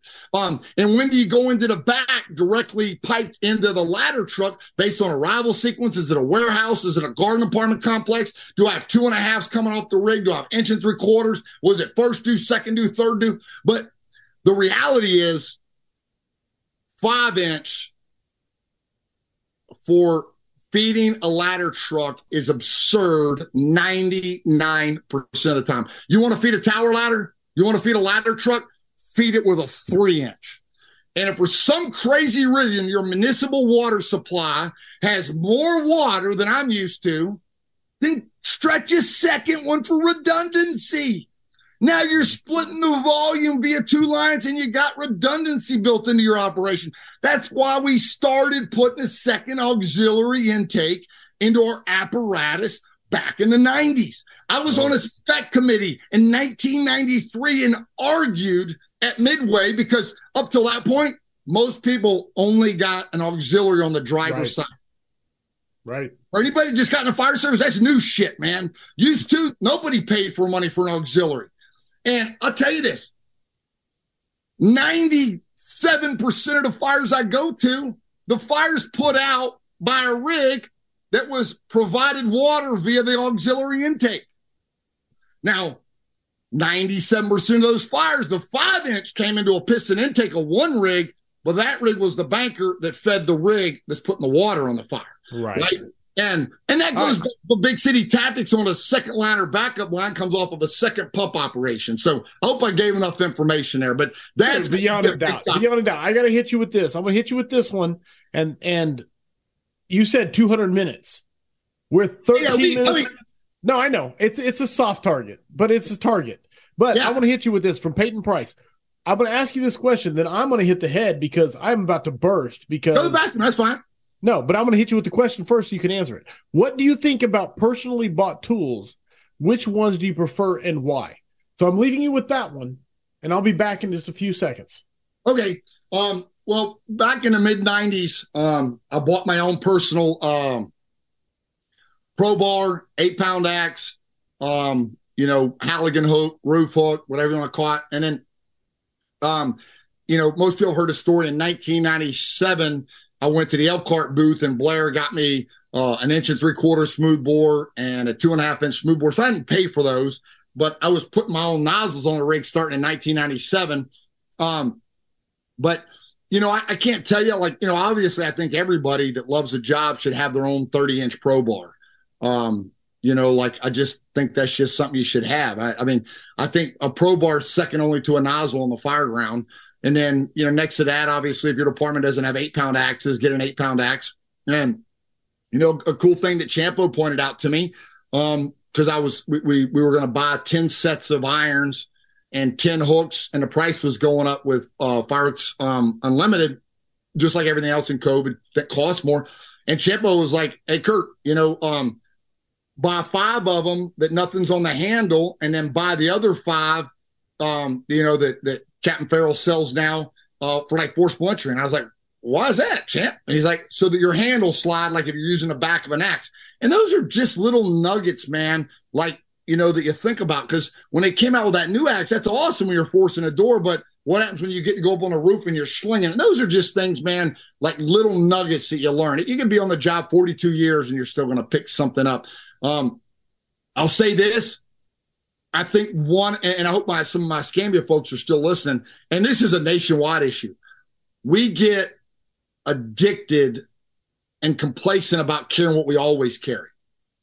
Most of the time, the 6-foot hook's going to be fine for you, But if you're going to a grocery store, a warehouse, a commercial building, and you're standing at the front door and a photographer takes a picture and the hook is not taller than you, and inside that store, the ceiling's pretty high, an educated fireman's kind of giggling and laughing, right? Because what are you going to do? I get the last 19 fires you went to was a wood frame shotgun house, and I make my folks mad about it, but I'm trying to help them get to a new level. I'm their coach. I'm saying, hey, man, like, that don't work. This play doesn't work. You know what I mean? Like, every single time. And I didn't mention this earlier, but I'll use an example. We had a fire one night. It was like down to like 20 degrees, man, 18 degrees. I'll never forget Lieutenant Ladder 12 and his career said it's the coldest he's ever been. His toes were freezing on a roof of a Walmart. But this was last winter. Over the radio, I said, does anybody on this fire ground have anything taller than a 6-foot hook? Because nobody did. And technically on a commercial building, you're supposed to have an 8-foot hook or longer to do it. So, some people got upset because somebody, might get their feelings hurt. And I did this recently at a fire where I talked about telling an engine they need to back up because they were parked too close to the rear of the ladder truck in a ladder chute, like leaving enough room for the ladders coming out of the ladder chute. And I love the lieutenants, man, because they care about their folks. You know what I mean? It's like their kids. And so what I told the lieutenants when they said, well, Chief, you don't have to embarrass them. I said, so what do I do? Do I just tell you to tell them? And then I wait for 3 months from now, the same thing to happen. And I tell that lieutenant to tell it. And so about 5 years, I've been to 10 fires where at one fire, I could have just got on a radio and said, anybody got something longer than a 6-foot hook? Anybody on this fire ground got a door chop? Anybody on this fire ground, know how to park a rig so the ladders can come out of the back? Because, yeah, we don't need them at this fire, but we might the next. Well, guess what? Now, if there's 24 people on a fire ground, like, well, shit, Chief Ike wants us to carry something longer than a 6-foot hook at a commercial building fire, right? And so then we turn into a train. I wasn't mad, and I'm not yelling. I'm talking so you can hear me. I don't want to repeat myself, right? My family's had to tell me something 4 times because I can't ever hear them. But here's the deal. Just because your hook can reach the ceiling doesn't mean it's long enough. It's, can you reach above that drop ceiling to grab the ductwork that's on fire, the wires that's on fire? Can you hit the under deck? And when you cut a roof, it isn't just to pull or push the roof. Can you push the drop ceiling? Can you push the sheetrock? And so the longer it is, the less chance. I've been to jobs where I was laying on the roof with my hand in my armpit on the truss or the rafter, and my hand's going through the vent opening. It's blowing superheated fire gases. Why? Because my dumb ass had too short of a pipe pole, right? Right. Whether it's white fiberglass, yellow fiberglass, started being hooks. And I'll tell you, man, anybody that's been on a Scambia for 23 years, definitely Pensacola, back in the late 90s, man, my favorite thing was a damn little 4-foot hook. And Champ, is one of my very, very personal close friends. And he kind of giggled with me about it one day or whatever. And I'm 6'4" in a pair of fire boots. And the reality is, like, I just woke up, man, because for me, the 4-foot hook was comfortable to carry for a mobile home fire, a shotgun, a normal residential house, older neighborhoods with 8-foot ceilings. Sure. Even you can put topics outside with it. And I did a post on it, like, I don't know, 10, 11, 12, 13 years ago when County Fire Tactics first went live. Some great pictures of Midway at a big old house over off of Madura. And it shows these high vaulted ceilings, and they got the long fiberglass pipe poles. And the post was, we need to remember when to take that in the building. And anybody that's in a Scambia knows, like ladder 12 and the ladder trucks, man, I want them to have the longest pipe pole possible so they can the driver can take a second floor window. And I want it to be the kind that'll kind of flex a little bit, like a javelin pole. And so you got to, like, it's not just what you carry on 90% of calls. What do you have on the rig for those anomaly fires? If it's a newer large house, high ceilings, commercial building, there's still a time and a place for not just the 8-foot hook, but the 10-foot, the 12-foot, the long pipe poles type of deal. So tools and equipment, I will say this. And we don't have time tonight. I have a bunch of stuff here on the ground. That box light. I got this. Oh, you got everything, dude. You got everything. I did. I bought an aftermarket floodlight off of Amazon. Changed out. I call it the Chicago light because they still carry these. So This light now, man, is like whether you're chief, company officer or not. You drop this thing in the front yard, it lights up the front of the building. You drop it at the front door. But I want to talk about, he asked about tools. So I got the new Vulcans out. And I don't get a penny from Vulcan. But I've had firefighters around the country tell me that those back lights on the Vulcan, even the orange ones, this is the new yellow one, that's what showed them how to get out when they were bailing out of a house. They saw those, and that's how they knew where the window was. That's where they knew the door was. And so, I got this light. I would say this, and I won't get worked up like I did in Gunness Center, like I have been with the Scambia folks. Every firefighter that puts on an air pack, should still be carrying a box light. I don't care what brand it is. Should be carrying a handheld box light with a strap, however you like to do your strap, to where it's down somewhere below your chest, belly button, waist. If you look at most urban city squad rescue firefighters that go to a lot of jobs, theirs is higher. Based on why? Because they're down below the smoke and the thing's right where they need it. Right. There will never be a 90-degree light that hooks to your bunker coat that will replace a box light. It's for them. If you're going to look for your kids, you'd have one of these box lights. And I could go on for a million reasons. It's lazy. It's complacency when people stop carrying this on a fireground. Still carry a helmet light. This here, man, like this helmet here, I got the Streamlight. I love it. And I'll tell you what, I spent the money because on the back, it's got that little glow that might be the difference for somebody to follow you out. But the box light is the one you can take a window if you don't have a tool. You can throw it out a window so somebody sees where you are. It's the one you can take off if you accidentally get disoriented in a Jack and Jill. You leave it to where you go to recon to see if that's the way out, and you come back like, shit, that's my light. You know what I mean? And then you keep from getting more disoriented, right? Like, I have a plan between the tools I carry in the building that's on fire, the lights I carry, to where if I get disoriented, I don't get any more disoriented than I already am. I figure out a system to navigate with bearings. It's like being in the wilderness and cutting a groove in a tree or piling up some branches, like survival stuff. Predictable is preparable, man. Prepare yourself for the worst day on the job. Thermal saturation. You don't want to go to the worst fire where the fire flashes and you're wearing your third set of gear that's 12 years old that's been in the back of your F-150. You want your brand new highest TPI level. You want the best morning pride gear you can buy so you can survive long enough to get out of the building alive. Go to work like it's the worst fire of your career. And last thing, we'll talk about tools. This came up the other day. So, and I had a bad experience. So, but I want to give a reason why. You look at very busy urban firefighters, squad rescue, almost always, specifically FDNY folks, they have a fixed blade knife. If you ever see it on their strap, because they go to enough jobs that when they pull that knife out with a set of fire gloves, you don't have to open the knife. The knife is right there ready to cut rope, depending on what type of knife it is, light cable. One firefighter one time got killed in a fraternity house when the flags came down on him. Cut flags, cut whatever you got to cut, but there's no blade. Now, mine is a high dollar, most expensive Spyderco you can buy. I don't cut anything with it. I've had it for years and years and years. I don't want it to be dull. And you have to open it.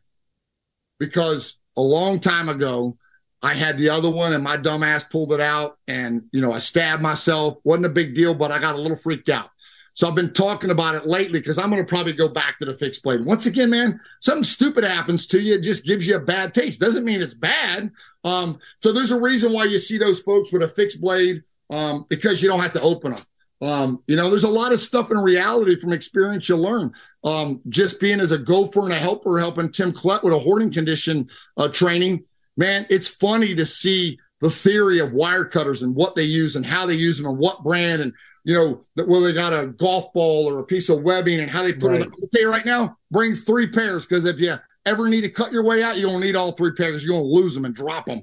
But some ways work better than others. But once again, man, it's theory unless you've proven it on a fireground. So that's enough on tools and equipment. I don't want to see my. I love it. But I gotta throw this in there. It's like right now out. I don't know if you're picking up in the microphone, and I know Sam can attest to this. There is like some serious Midwestern thunderstorms going on. So if things cut out, understand why. It's just storms. They are hitting right now. They are rolling right now. But so far, so good. So I wanted to clarify that for everybody. Now, there are some things we do. We're at the 200-minute mark. But okay. I want to ask you about book or books. Here's the deal. You are the first person officially that's been on the scrap 4 times solo. Okay. Like 70, 100, 150, and now 200. So I've asked you this question many times, but book or books that you think firefighters should be reading? Well, and I've answered this in other ones before. Yes. I mean, there's a lot of them. Like back here behind me, I mean, obviously, it's the Book of Andy. In his articles, fire stream management, I got mine when it was just like the price they sold it for, fire engineering. The old NFPA engine company operations book. But, I think buff-wise, you should definitely read Report from Engine Company 82 for anybody that's watching. Pat Grace gave me this on Christmas, December 25th, 1997. But the reality is, man, like I've told you this in Scratch before. I think one of the top books is Chief Clark's book, the Blue Book, the strategy book by him, where it talks a little bit more about fire behavior than most other books do. He goes into the numbers, like, talking to chiefs that went to 182 fires, and this was their experience of what they did. And, some of it, I did like a doc video. Oh, I'm going to give a shout out to, make sure you're checking out firefighterrescuesurvey.com. But on a doc video, here's one of the early editions of Clark, and I kind of covered it on a doc video. But I would say that's one of the top books when it comes to, being a firefighter into the job, company officer, chief, sort of thing. I think it has material that are not in any of the other ones, because there's a lot of great, strategy and tactics books out there. I mean, everybody talks about Chief John Norman, but Anthony Avillo's got a great book. Yes. Rest in peace, Chief Smith, man. I think I've read, definitely, 75% of his articles. He wrote a column in Firehouse for years, man. Yes. Philadelphia Chief. He's got a great strategy and tactics book that a lot of people don't know about that's out there. He used to teach at the National Fire Academy. Skip Coleman passed away, rest in peace. A guy that I went to his classes early on at FDIC. He wrote a book on managing major fires as a chief. I read that book. I studied it. So there's so many books out there that a lot of people aren't diving deep into, strategy and tactics wise. I mean, I think tonight, isn't the Functional Fire Company a sponsor? I mean, Scott Thompson's, book is awesome. Chief, Visguso's books are awesome. But specifically, I try to stay on my freeway, and on my freeway, which could be 6-7 lanes, it's in a world of like strategy, tactics, type of deal. So, there's a lot of other great leadership books and stuff like that on culture and everything. But for me, I'm trying to make sure that I'm ready for the worst fire of my career on the 47th hour of a 48-hour shift, where the people I'm commanded are tired, exhausted, laziness, complacency, and just wanting to get off and go home is in their mind. And I got to make sure that the slightest deviation or mistake doesn't cost somebody an injury or death. Right. So for me, that's committing my time to, making sure that strategy and tactics, and that I'm not scared to open up a master stream into an occupied building. When I mean occupied with firefighters, because the tactics book says don't open master streams when somebody's in a building. Well, I know a fire where a firefighter died, and regardless of rank, because when you start throwing rank, and they try to narrow down what it is. And I think that if they would open the master stream up, that he'd still be here today, And it's nothing against that fire department, because it's happened other places. So it's not about blaming them. It's about, hey, this happened there. What would I do? And then studying a little deeper. So if I'm commanding that fire, I don't fall back to my elementary training, my high school training. You know what I mean? Like I'm graduating and hopefully I'm a PhD fireground commander, not like, you know what I mean, a junior college, fireground commander. Like at 18 years, like I got no damn excuses. You know what I'm saying? Like being able to say, well, shit, I didn't know. I'm affiliated with UL and FSRI. I got to know the new methods, the new strategy and tactics. I can't say, well, shit, I didn't know about the sulfate attack, or, I didn't know about a Bresnan nozzle being used here, or the bent tip, or whatever the case may be. It's not acceptable for me not to know those things. So that keeps me busy enough. So I'm not going to say any other books. I would just say if it was just one book, I'm going to stick to what I said before in other scraps. Read the Blue Book, Chief Clark's book. It's on Amazon. Usually you can get it for like $10, I think, especially, paperback. Right on. Willie Clark, the Blue Book. And this is the deal. I was in Arkansas, Ryan McCormick, you know him. And Great guy. Just saw him at FDIC. Yes, the first in conference, man. And they had these old catalogs of FDIC conferences. And in there was William Clark's lectures back in the day. And it was like really cool to see that, on the agenda, the schedule. It was just really cool.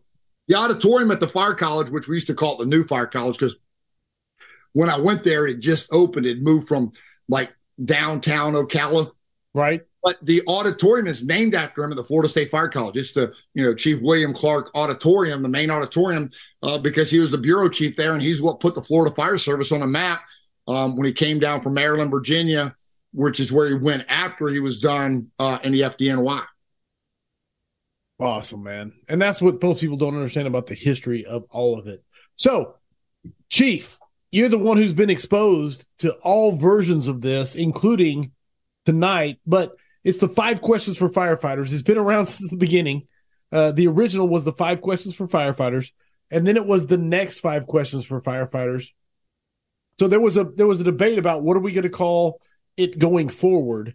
And so there was a poll with the vigilantes, and there was a lot of votes cast, but ultimately it comes down to, it's called the 5Q3, the 5 questions 3, and that way it can move forward. But the 5Q3, no one's ever been asked these questions before.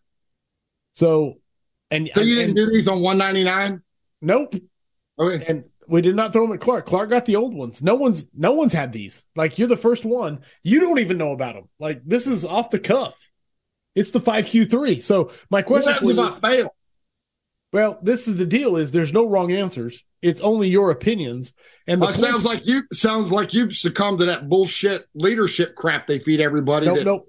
I pass out the points with the help of the audience. No bullshit. 100%. You earn it with your answers. So my question for you is: are you ready for the 5Q3? Well, I guess, man. Everybody's got the answers to the test, so it's time to take this test. Let's find out. Here it is. Here's the test. Okay. Number 1, most important skill that has carried you through your fire service career.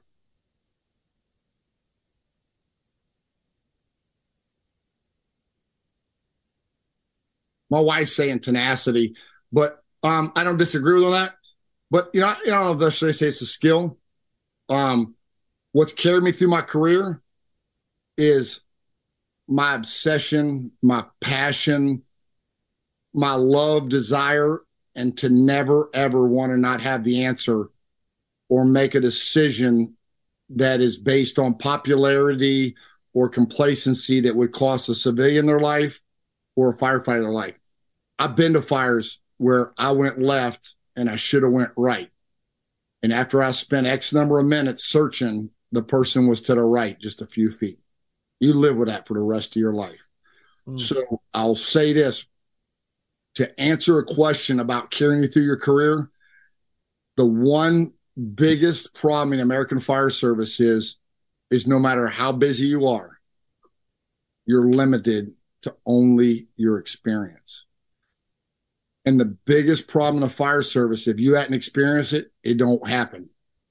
And that's what I think about at every fire, is not being friends with the firefighters I supervise, but whether they got 5 years or 30 years, that I know that they can't get off the line or be in a grocery store without a rope or a hose line, even though the fire's out, because if they run out of air, the residual smoke will kill them.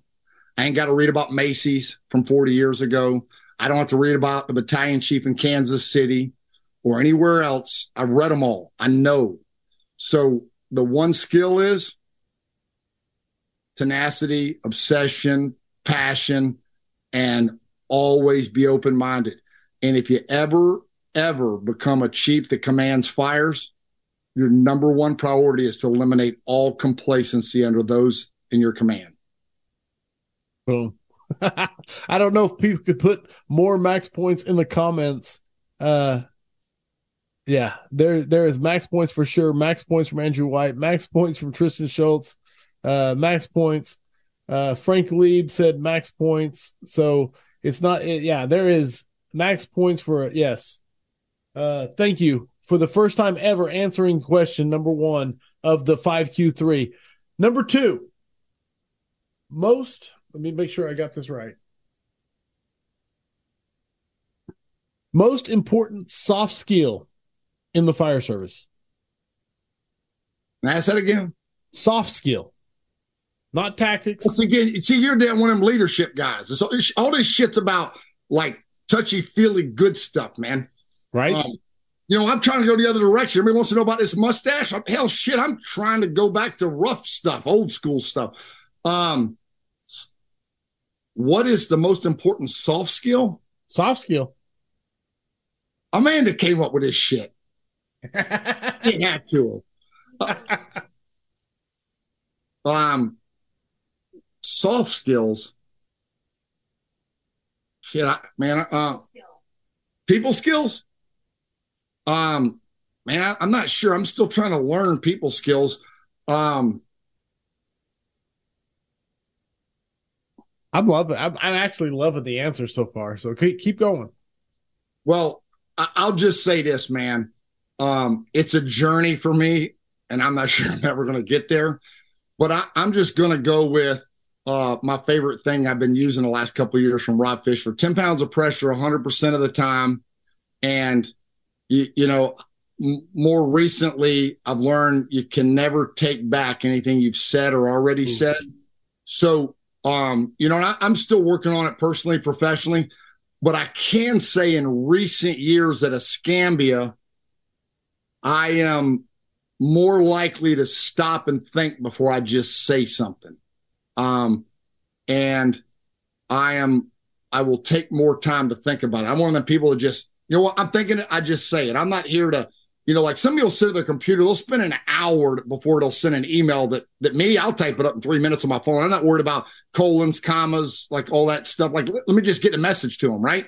But I am more so than ever, like trying to figure out how to have a little more diplomacy, how to possibly be a little more diplomatic, and how to not be as abrasive as, some people have told me. And I finally bought into it that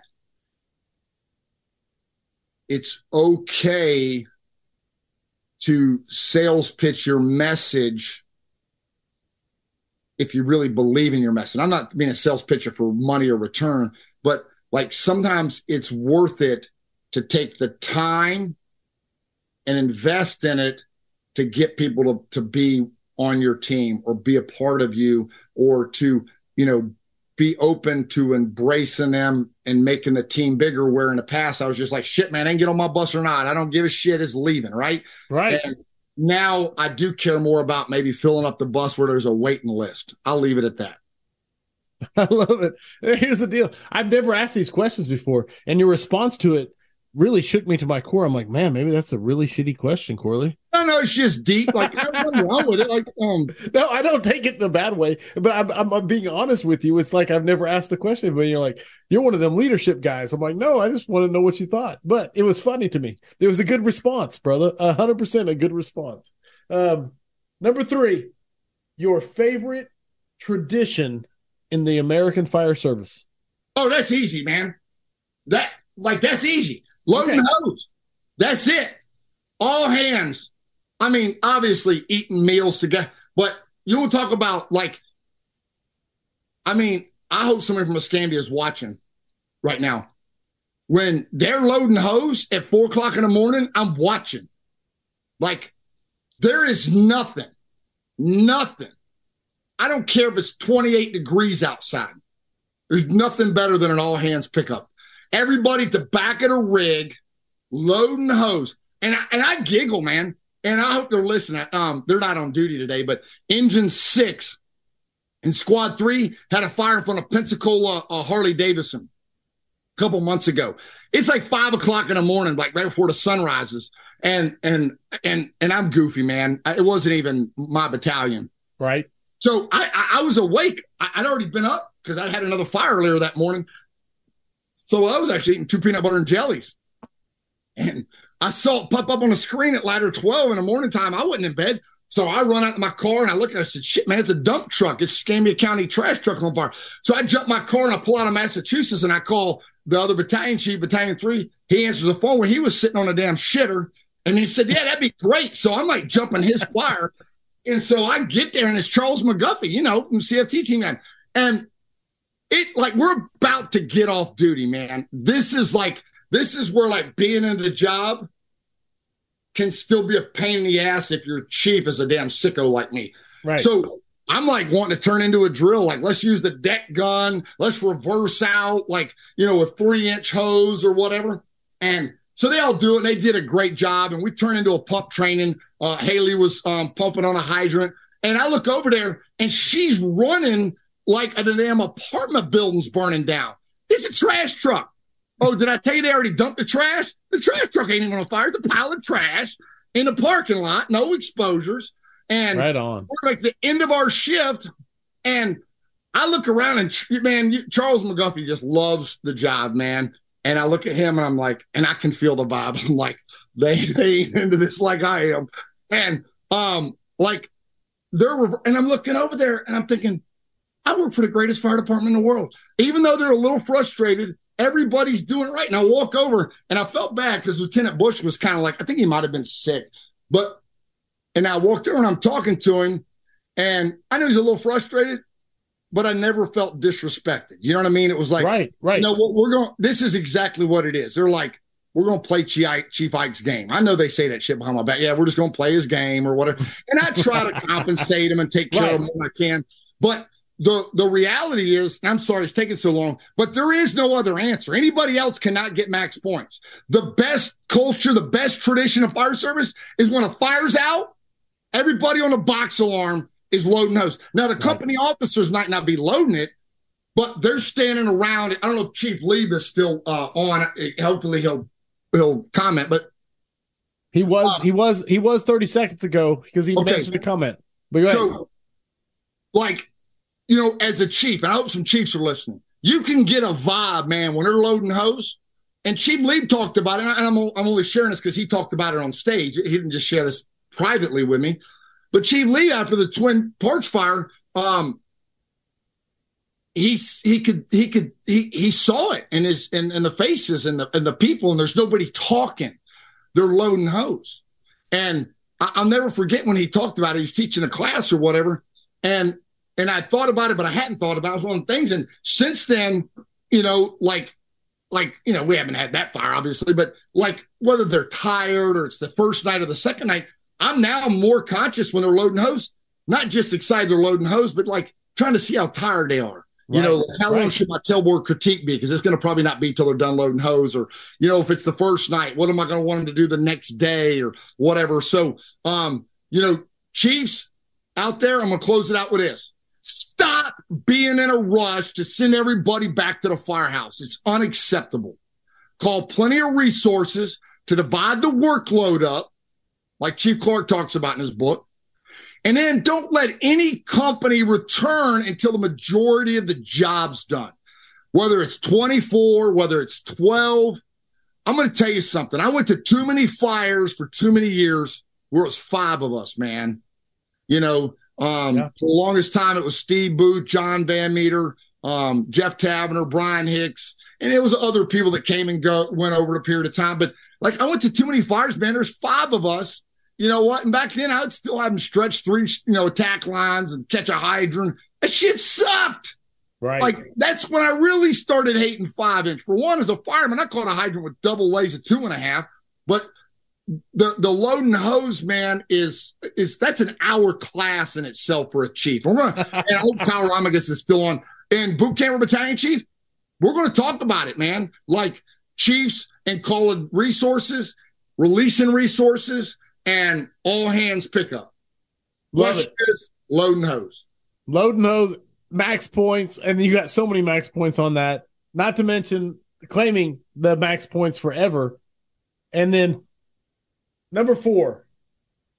I love this question. It's the Mount Rushmore of the fire service. According to Curt Isakson, the Mount Rushmore of the fire service, you get to pick 4 people to put on it. I know it's a tough question. I'm not even sure I like the question, but I'm throwing it at you.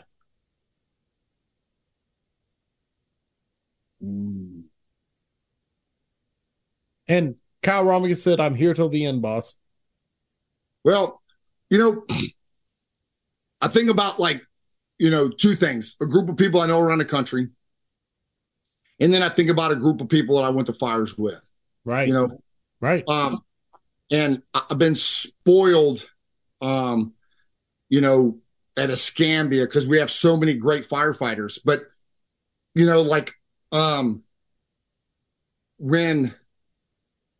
when you go, and historically I've been to a lot of fires with them, my brain thinks a little different. So if I went, and he's retired, so that way I don't offend nobody to Scambia. But if I was going to a fire and John Van Meter, he ended up being a lieutenant on Squad 3. If I went to a fire and he was going to be driving and they were first due, and his lieutenant was Steve Booth, which is who I'm going to relieve at work in the morning. And he was a guy that I had to make him come out, take his air pack off because he just wouldn't stop. He'd be the last person in. But so, and this is important that I cover this, is too many people walking around saying, he's a great firefighter. She's a great firefighter. My question is, how do you know? Right. What fire did you go to with them? So, even on our job, I don't like people just throwing that around. I'm like, have you been in a building before? Because I've been in fires before where I looked through a thermal imager and I didn't see very good search techniques. You know what I'm saying? They were just walking around. They weren't doing an oriented search. So I can't name people because I don't want to offend anybody because we got a lot of great people. But I definitely, on my job in the morning, I'll look at a roster. And when I'm going to a job, I want to know the first due company officer. I want to know their mentality. Will they push it? But do they want to go home to their family? Are they on a suicide mission? Right. Is the first due driver somebody that's got the experience and the cojones, if I'm not going to be there quickly, to get on a radio like Van Meter would? Van Meter was the guy that was going to get on a radio to Steve Booth, and he was going to be like, hey, Lou, you guys, it's bad. You got to back out, Lou. You got to get out. You got to get out. You know what I mean? And so for me to give names like that, it has to be backed up by real world, not theory, but I seen them. They, you know what I mean? They're going to get it done. They're going to make it happen. So, I could give you a list, because I know what the elite is on my job, right. And not everybody likes it and they don't have to like them, but, and we have a lot of them, but I'll give you the one on the national level because that's easy. Nobody gets their feelings hurt. And I know this because I've been to a lot of fires with him, training fires, real world fires. And mentor him. Mike Lombardo, hands down, is one of the baddest guys you've ever seen. But his intellectual intelligence is off the chain, man. History, the military. I'm spoiled rotten. The amount of hours I've had one-on-one with him is just, and I'm not the only person, man. People on his job, sure, what I mean? Sure. Even friends of mine that work, FDNY, he is just, he's the one that all the badasses say he's a badass. You know what I mean? So, he's the guy. Andrew Brassard, from Canada would be, one of my guys, that I would pick because of his, blacksmith skills, forcible entry, search. You'll never find a bigger fire buff that's studying what everybody else, is doing. Absolutely. In the, fire service as a whole.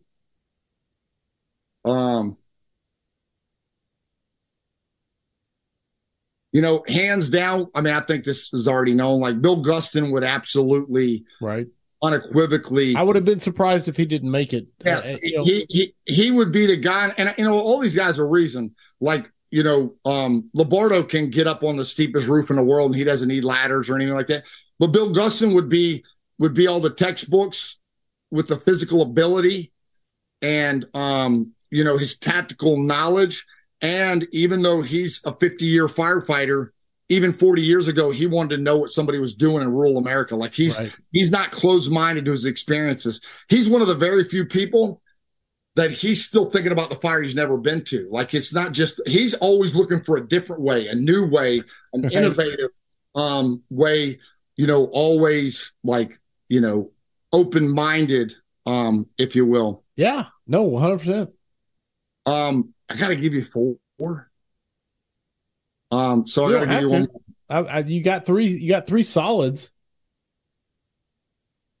I'm leaving out some of my close friends, because I can't. No, I do, and I think this question is kind of unfair. It's unfair for me, man. Like the bigger your bench is, the bigger your bench is, the more difficult the question is to answer. Oh, so that's one of my articles in Firehouse Magazine from last year was depth on the bench. Yes, 100%. And no, I get it. I get that it puts you in a very awkward position to pick. I understand that, but that doesn't. I'm going to give you a name. I got it. Okay, I got it. Bob Hoff. Chief Hoff would be the guy. So Lombardo was a battalion chief and fire commissioner. Hoff was in the training division, worked on the squad companies. Went to suburban America. Lost his father. At a young age. Like to know his background, his experience, his knowledge. You got a damn fireman, a special ops guy, a truckie, engine chief from the training division, all wrapped up into one package. There you go. But you know what all them guys have in common? They all dying to get in bunker gear and get dirty. Love it. There you go. I don't know. That's the first time I've ever asked the question. So, and believe me, asking Curt Isakson with his network is a tough way to ask that question. But I will absolutely give max points for it. And that leads us to the final question of the 5Q3, which is: there is heavy fire, there is searchable space. Would you, Curt Isakson, rather be assigned to the nozzle or first in on VES? Nozzle every time, man. I'm like, that fire I talked about earlier a couple weeks ago where I was on the nozzle inside, man, like to be able to just flow that nozzle from clicking into air until I was sucking the last breath there's nothing better, man. Like, I loved it. Like, even when I was a kid, before I was a junior fireman, man, off the red booster line, I put out a lot of fires with a booster line, trash fires, car fires, mobile home fires. They didn't go out real fast. So that was my experience understanding water application. But there's nothing cool, man. I like just being on a garden hose watering the ferns. I like a garden hose watering the boat, man, on the dock. I don't care. I just like flowing water, man. Water's just cool. I just mounted a stainless steel handy reel with a red line with an awesome brass smoothbore off of Amazon on my dock. Just so when I'm watering a boat, I feel like I got a booster line in my hand. Dude, I love it. And that officially makes it the first time anyone has ever answered the 5Q3. Officially, the 5Q3. You have officially made it the highest score ever on the 5Q3. You are officially the first person who's ever answered the 5 questions for firefighters, the next 5 questions for firefighters, and the 5Q3. So congratulations on that, Chief Curt Isakson. Absolutely. If there is any place that people already don't know how to get a hold of you, what's the best way to get a hold of you, reach out to you, book a class, ask you questions, etc.? Email, cftactics@gmail.com.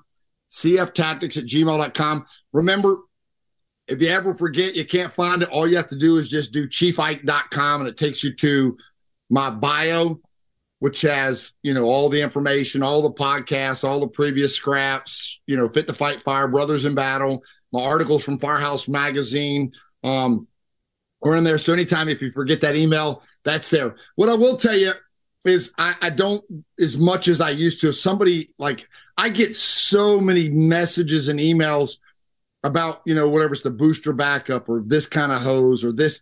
And there's just not enough time in a day, man. And it was killing me. I was trying to be everything to everybody. And so not to be rude, but I mean, if 30 people, email me, like the amount of, even if each one takes a minute, like, it adds up. Yes. And so my new thing is, and Dennis is awesome. Dennis, I'd say Dennis is like teaching people via Facebook.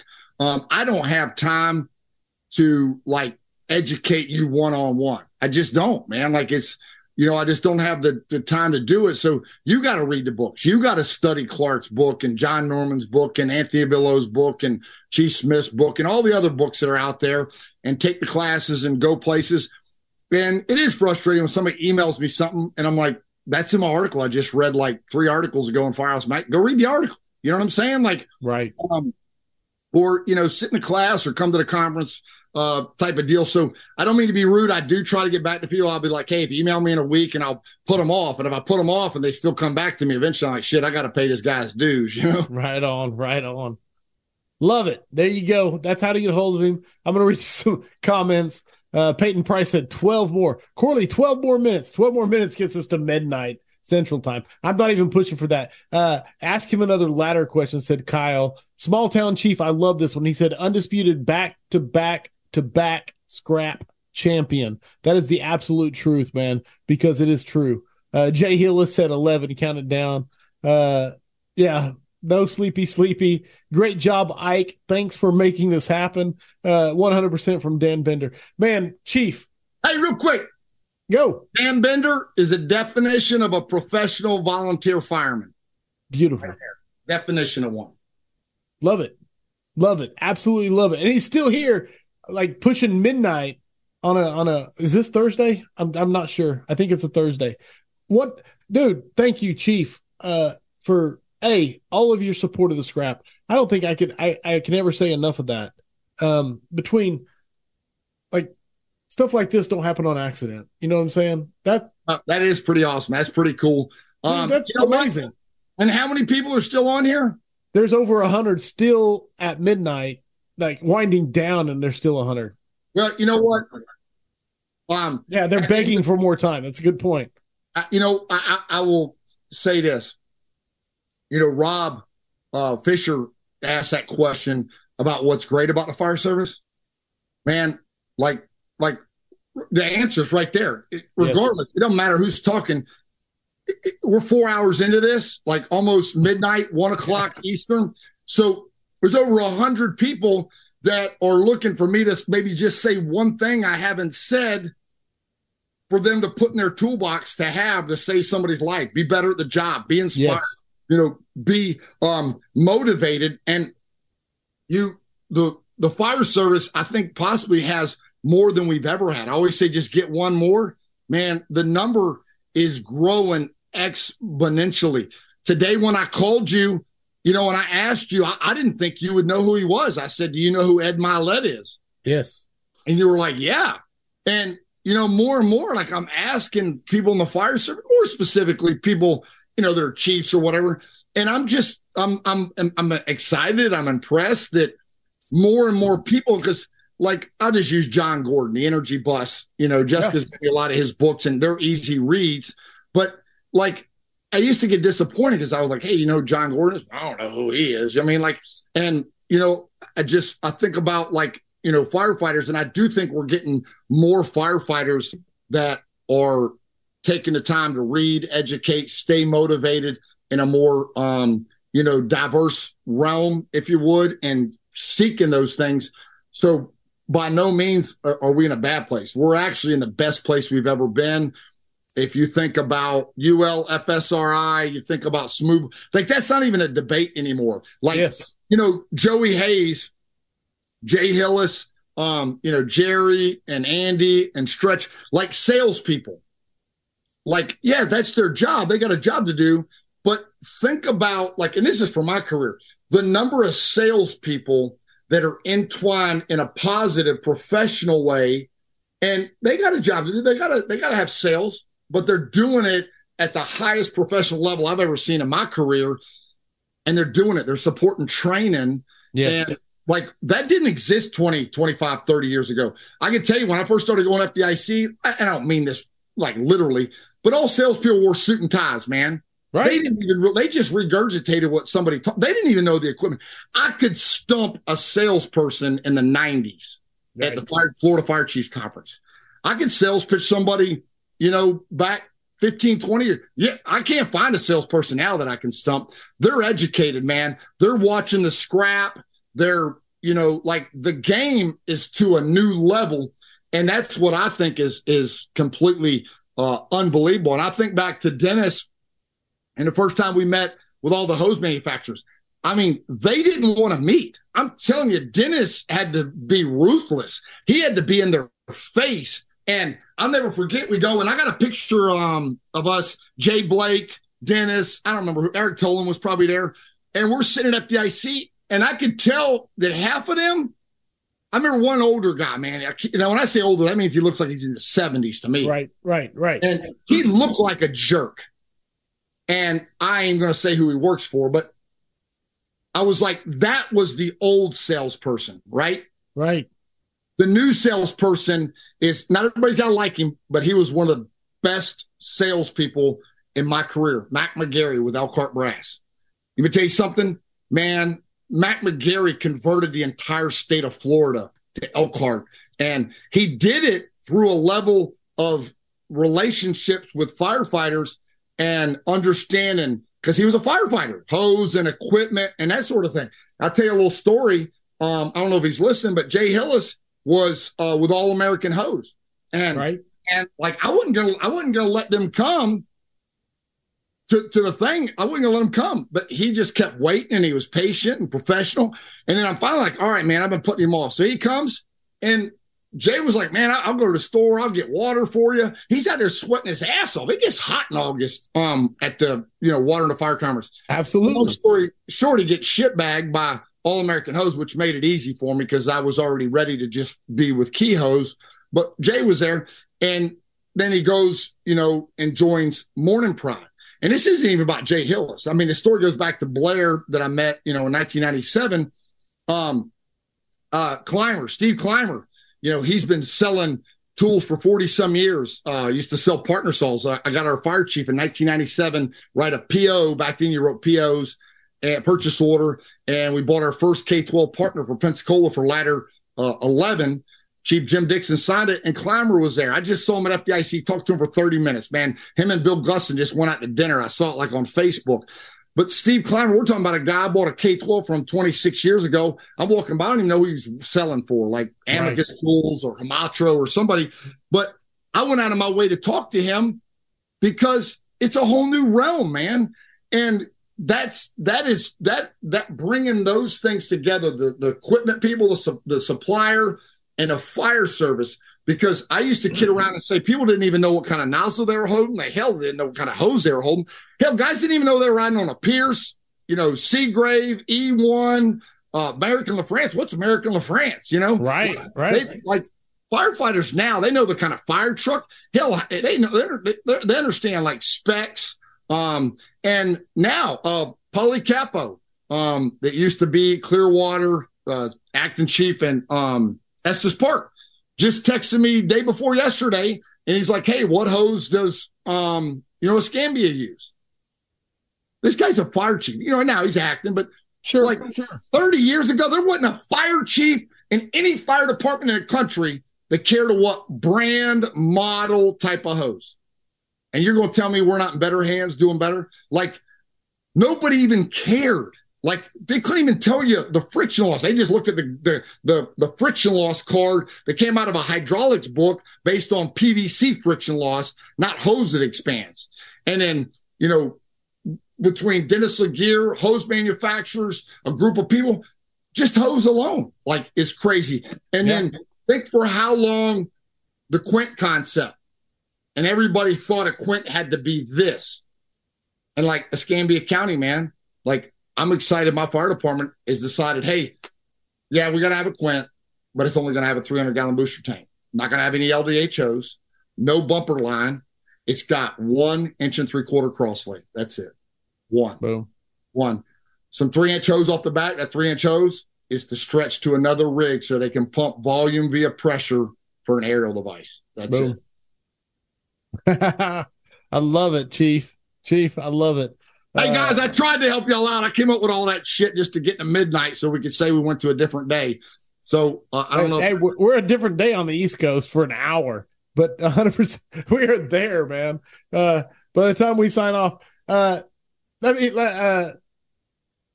he said all that. I can't even begin to say thank you so much, Chief, for everything you've done for the scrap since the beginning. I mean that from the bottom of my heart. You just closed out 200 with a powerful rant. So thank you so much for that. I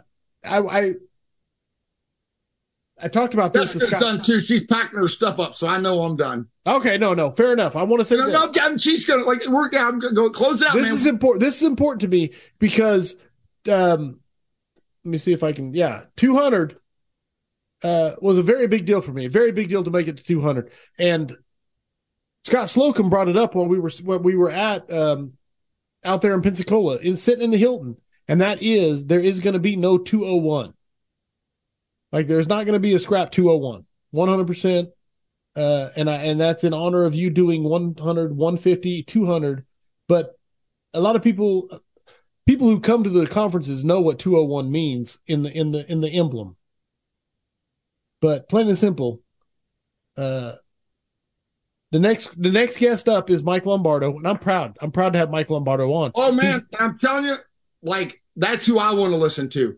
So like everybody's listening tonight, better make sure they're listening to him, man. Like he is at the top of the mountain, man. He is at the top of the mountain.